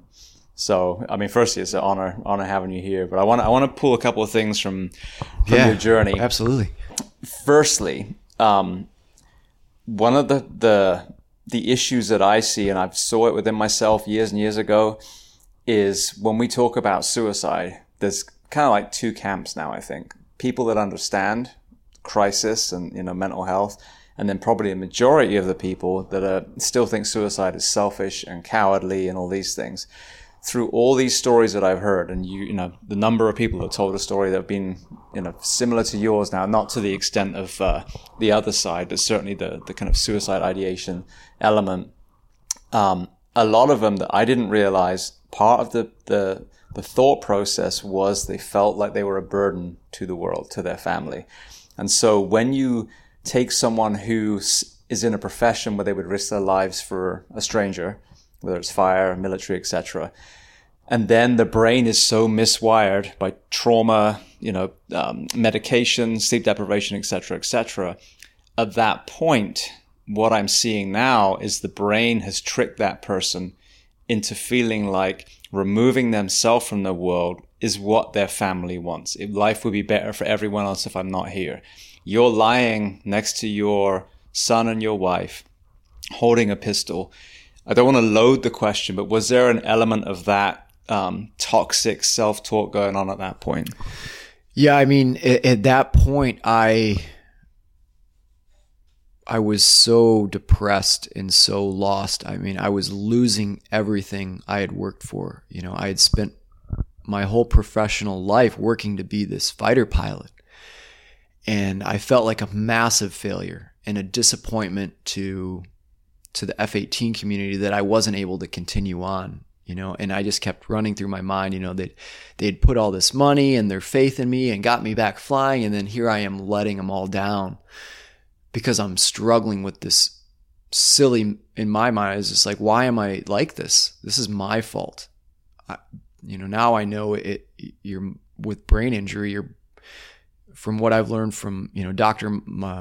Mark Gordon and Dr. Michael Lewis that I worked with, and the folks at these brain clinics at Resiliency Brain Health, you know, all these guys have kind of showed me that when your brain gets injured, it gets rewired, and it can put you in this very negative loop. I mean, when your hormone levels get all jacked up, which is extremely common, it puts you in this dark place. And then on top of that, you have all these running loops in your head of how you screwed up or whatever bad had happened, that you feel guilt or shame or depression, and you just get trapped in it and you can't escape it. And you start to feel like, well, one, I'm so miserable, I want to be out of my misery. And two, I am this massive failure. And for my wife, I felt like, one, we have a newborn little boy that she's having to take care of. And now she has to take care of me, a full-grown adult who 1 minute wants to hide and cower in the corner because I think a government assassin's going to shoot me through the window. And the next minute, I think I'm a secret agent who's going to go out and try to save the world. Or, you know, at one point, I didn't want to eat or drink any water because I thought I was being poisoned. But I felt like a burden for sure, that she was having to deal with and that the military was having to deal with. And that's simply not the case, you know, but it's the way that you get to feel because of the physiology in your brain when your brain is jacked up from brain injury and trauma. And it's just the result of it, unfortunately, but you don't have to feel like that.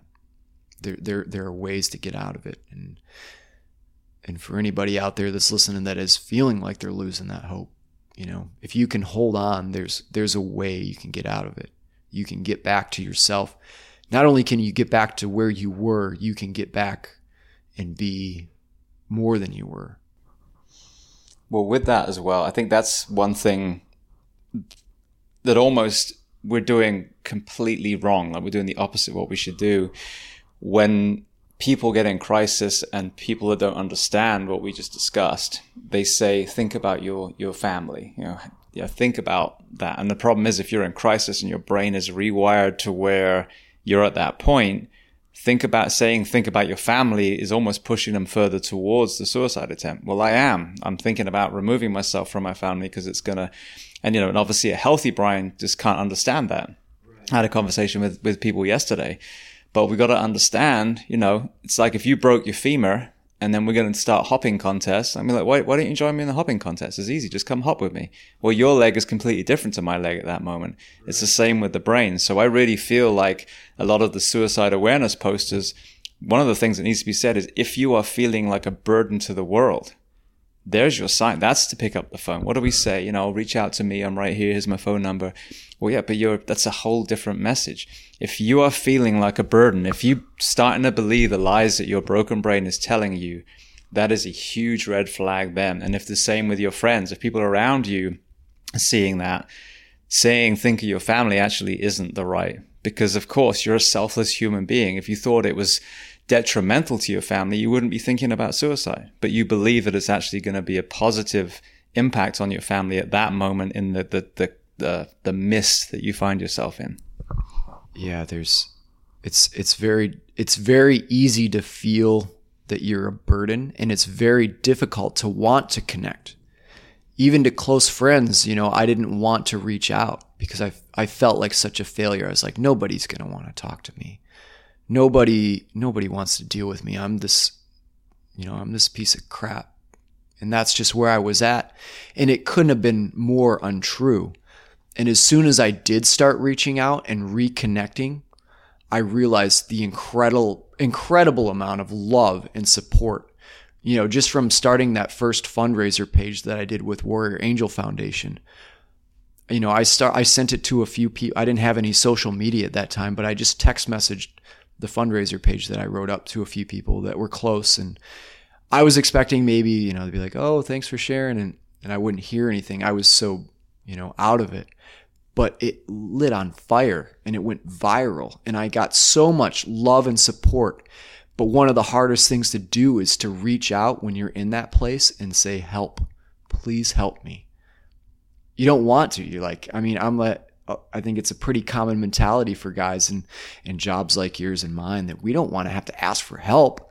We want to be able to just do it ourselves and deal with it. But with this mental health stuff and suicide, you can't just do it by yourself. You need to reconnect. And if you can reconnect to whoever that may be, if you can ask for help, there are so many people out there that want to help you. Be it your friends, be it your family. And if not that, there's all of these nonprofit organizations that are just, they're growing like crazy because there's people like me that get to experience the love and transformation from getting some of the benefits from these, and they go on to create their own nonprofits or do something to help. And I think a very common theme of people like myself that have gotten this flame reignited in us is we want to be of service again, and we want to help and give people hope however we can. But yeah, taking that first step when you're in that dark place and feeling alone and like a burden to the world, know that you are not. There's so much love and support out there, and reconnecting is the way to bring you out of it. And those connections are what are going to help save you, Well, it sounds to me as well from your story, it's inspiring to hear how much your community stuck with you, especially earlier on, and that tribalism. And one of the things I think that people struggle with, whether it's organizational betrayal, which it sounds like your organization actually, stood with you for a long, long time, is people find themselves out of the tribe. And I'm sure you probably felt like that when you were in the psychiatric ward. So talk to me about the power of that tribe staying with you, and then the kind of the perspective you had when you found yourself out of that tribe on your mental health. So yeah, that was one of the most devastating things of leaving the military is you've built this close bond with people going through all sorts of crazy stuff, A lot of the days you're doing all these death-defying things, and it really brings you together and you build this brotherhood.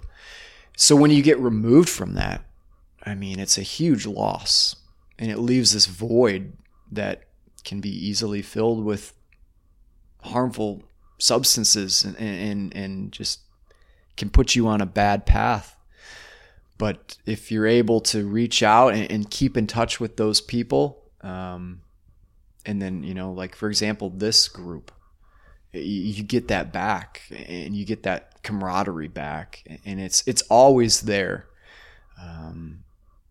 And you just got to reach out though. I don't know if that answers your question. I got a little... No, it does. Well, it's funny. I actually did a speech 2 nights ago in Cartagena. the whole point of this is to replicate a lot of our, up-tempo service, if you like, high up-tempo service, whether it's the Grenfell fire in London or, the Vegas shooting or a deployment in Afghanistan. I think we've really created this kind of microcosm, this petri dish of what a responder or a military member would endure during a profession, during a career. And I had an aha moment that morning, so I wanted to talk about this. As you said, we're a tribe again now. There's, 10 days or shorter for you. We've come together, and as you said, at the finish line of the race, your marathon, everyone was there in the cold waiting for each runner to come because there are people. Tomorrow, we're all getting on planes and we're all going our separate ways again. So it was kind of like almost like a warning, like, hey, you're going to be outside again. We're still a tribe. We're a new tribe now, and we're going to have some amazing things in the future. But you're going to find yourself back at home having just shared a plane with people for days and days and days, circumnavigated the globe. So realizing that, like you said, staying engaged with the tribes that you have. And then also, if you don't have the tribes, you just transition out of the military, find a running club or a CrossFit gym or jiu-jitsu school or a chess club or whatever it is, and find those other people. You left one, but you can have other tribes. Just don't find yourself, sitting in a lonely hotel room with a bottle of Jack Daniels. Yeah, for sure. I mean, getting reconnected to people, and it can be awesome. And if whatever you're into, if you like to surf, Operation Surf, One More Wave, there's all these organizations out there that can take you out and get you an experience and reconnect you. Or like you said, join a gym, get into jiu-jitsu, get into whatever you're interested in. Find something that's an active, healthy experience or whatever you're into, and just reconnect. That's probably the most powerful medicine out there. Absolutely. I want to get to one more topic and then go on the positive side, the resilience side, but just another area that I think needs to be spoken about, and you touched on it in the story that you told. I don't think there's enough recognition of the human experience prior to putting on the uniform. So we don't really talk about what we brought in, when we stood on the drill ground. Through some of these psychedelic experiences, you talked about processing trauma, including childhood trauma. What were some of the aha moments that you had about that was the foundation that was, somewhat fragile before you ever even entered the Navy? So one of the big ones was I had quite a bit of anger. I was a bit of a runt growing up. I got picked on and beat up until I learned how to fight for myself. But a lot of that, my way of dealing with anger was I just kind of stuffed that rage deep down inside of me.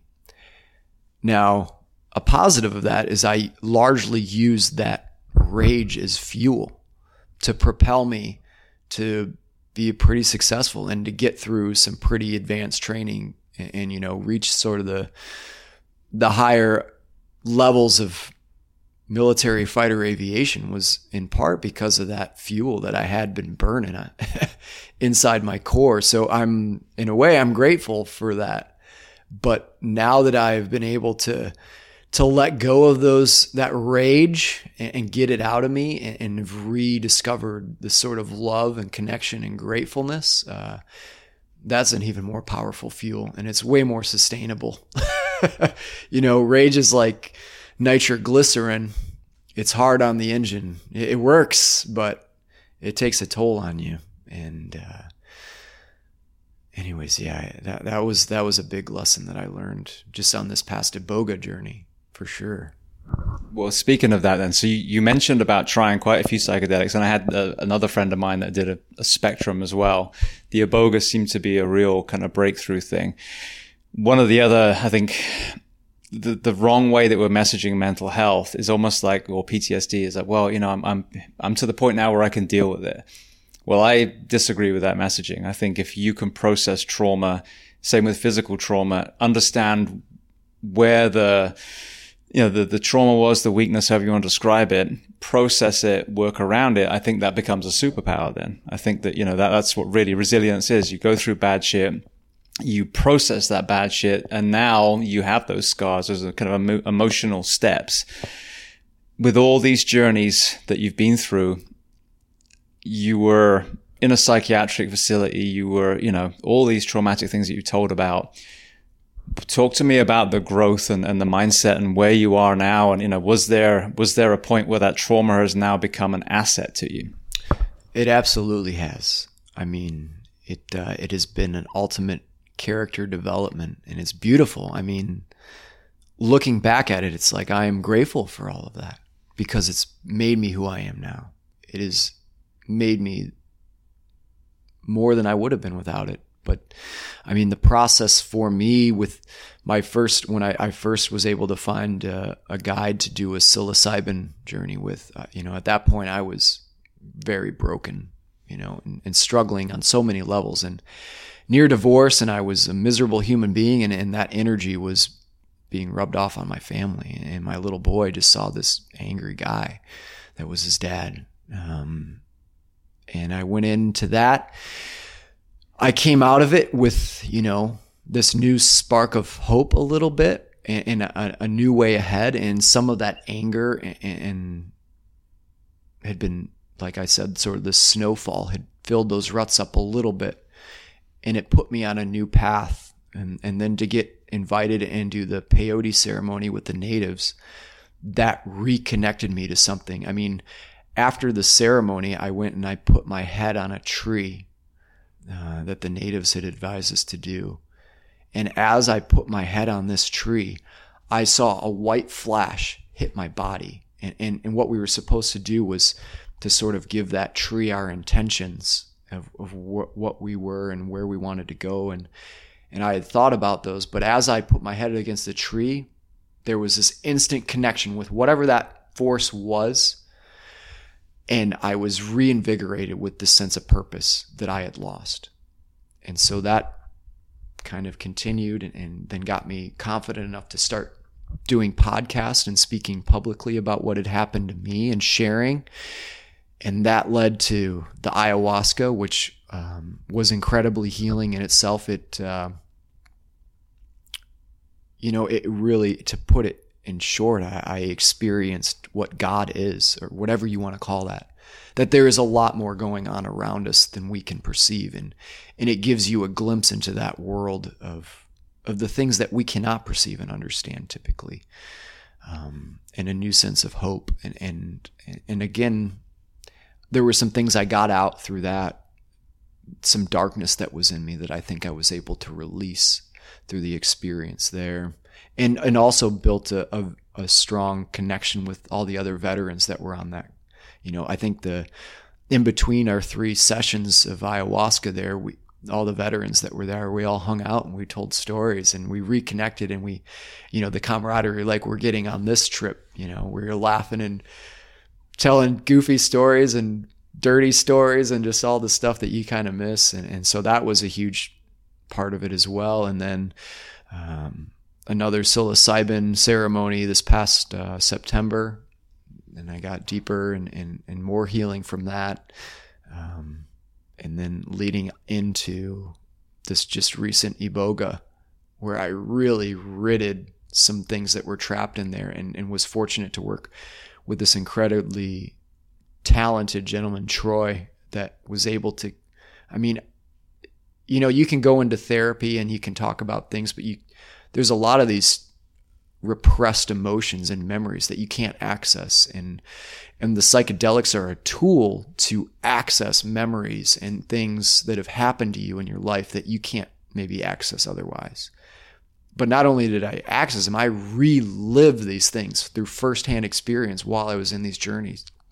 And by reliving it, addressing it, seeing what had happened, like they call it the truth, because you really see the truth of what happens. And you're able to forgive yourself, forgive others, and to let go of a lot. And you purge it physically, either through shivering, sweating, crying, laughing, shitting, puking. You purge that physically. And for me, it felt like there was so much of this stuff trapped in my heart.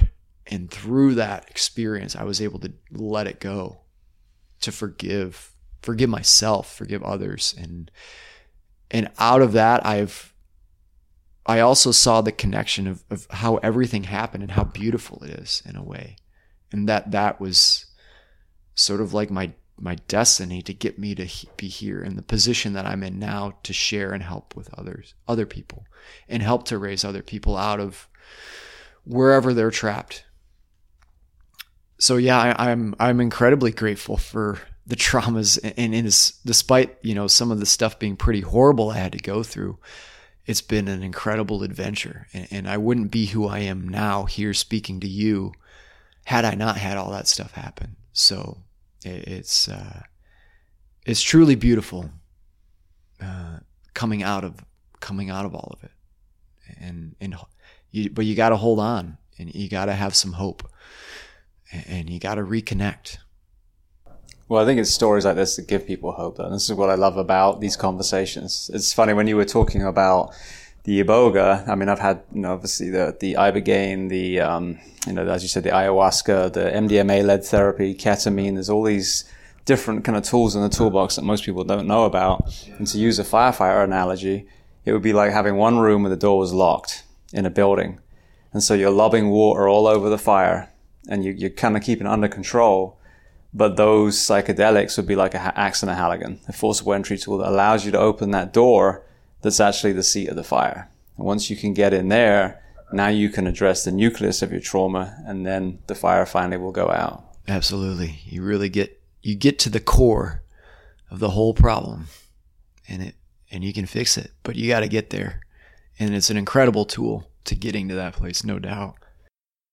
Absolutely. Well, just one more question. I want to make sure everyone knows where to find you, but what is next? Well, I just finished writing a book.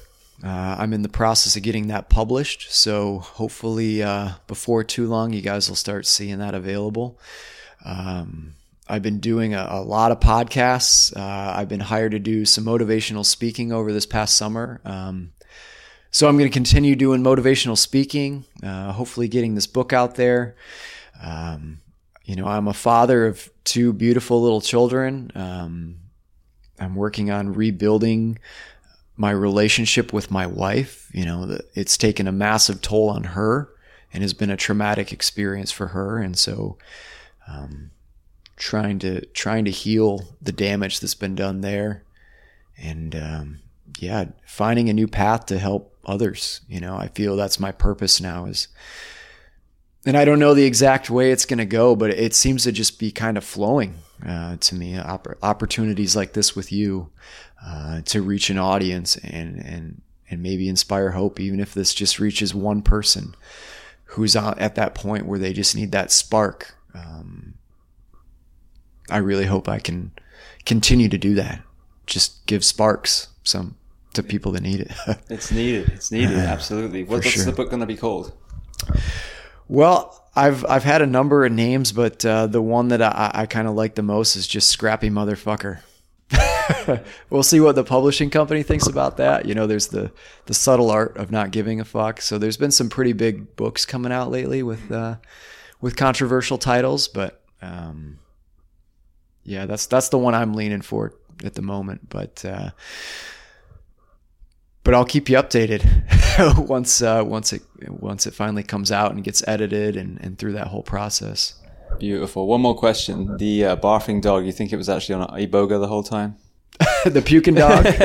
He might have been purging, yeah. Yeah, he was getting the evil out.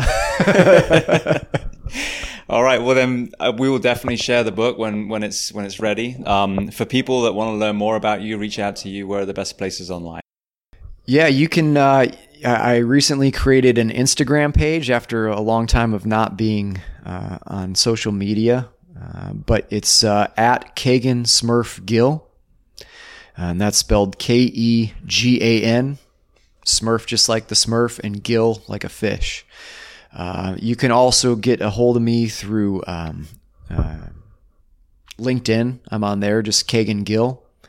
But those are probably the easiest ways to get a hold of me.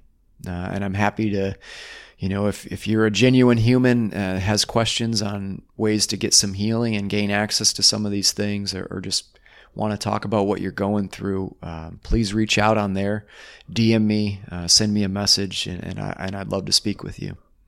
Did that shark ever find you in the end? No, luckily Mary Lee was not into me, and I at the time I thought sharks loved human blood, but I've since learned that typically sharks, when they smell human blood, are actually pretty turned off by it. We're not their first choice in meal. Not saying a shark that just swam across the open ocean for days and days isn't gonna maybe eat their second favorite meal choice, but luckily Mary Lee must have had some good fish in her or something. Sounds like she was smoking camels in a trailer somewhere anyway. So just quickly on the nutrition point of view, you had a few times where, and I've talked about this on the show, we're in a facility where we're trying to heal people, but there's machines and lights and, blood pressure checks every 10 minutes, and then nutrition is terrible. So what were people bringing into you? Because you obviously you had a healing element from the food. What was the kind of food philosophy that you brought to that healing back then? Just whole foods, real foods, be it fruits, vegetables, healthy meats, preferably if you can get wild game, that's ideal. I'm not a fan of the industrial meat process. This is pretty unethical, and there's a lot of tortured animals, and it's pretty shitty, not only for the animals, but also for you. If you're eating a sick animal, I just saw a video of this industrial pig farm, and they're literally taking garbage and dumping it into the machine that produces the pelleted food. And I think it's mixed with corn or some other cheap substance. And the pigs are eating all these plastics mixed in with their food. It's got diapers in it and plastic bags, and you can see all the different colors of plastic. When that goes into the pig, that goes into their fat, and then you eat that fat, and all that crap and the phthalates that are in that plastic become part of you. So not only is that bad for you, it's bad for the animals, it's bad for a lot of things. But really just eating whole foods. The more local you can get them, if you can go to a farmer's market and get your produce, you're getting a lot more from that than something that's been industrial produced and covered in Roundup and GMO and transported across the world for 2 weeks. It loses a massive amount of its... but just little steps. Drink clean water. You're probably going to want some sort of water filtration for most places. There's a lot of garbage in the water if you're drinking a city tap. But you can get reverse osmosis units that you can put under your sink, fairly inexpensive.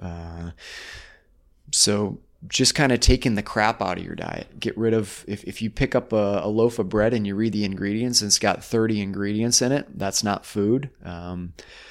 Try to get things that are, 5 to 7 ingredients in the nutritional label. And if there's something on it that you can't pronounce, you probably shouldn't eat it.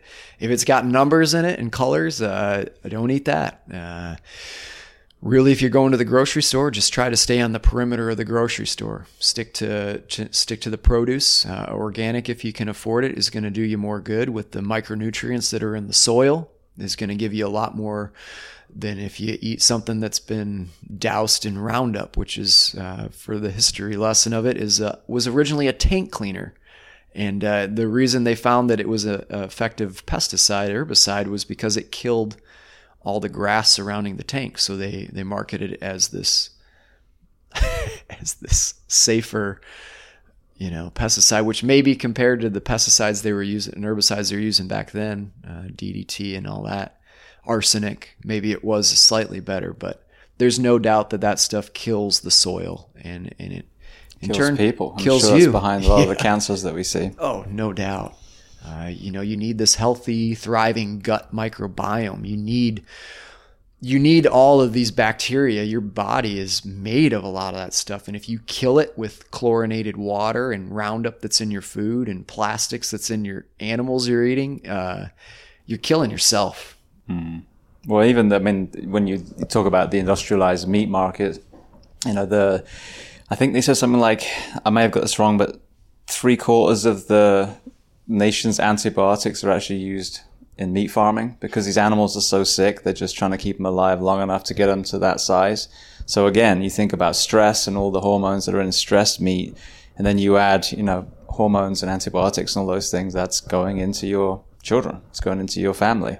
So then those are probably affecting your gut biome, and then we have all these GI issues and cancers and autoimmune diseases and all these things. Which, there's a lot of people profiting off all that. And it's this big system that loves you to be sick.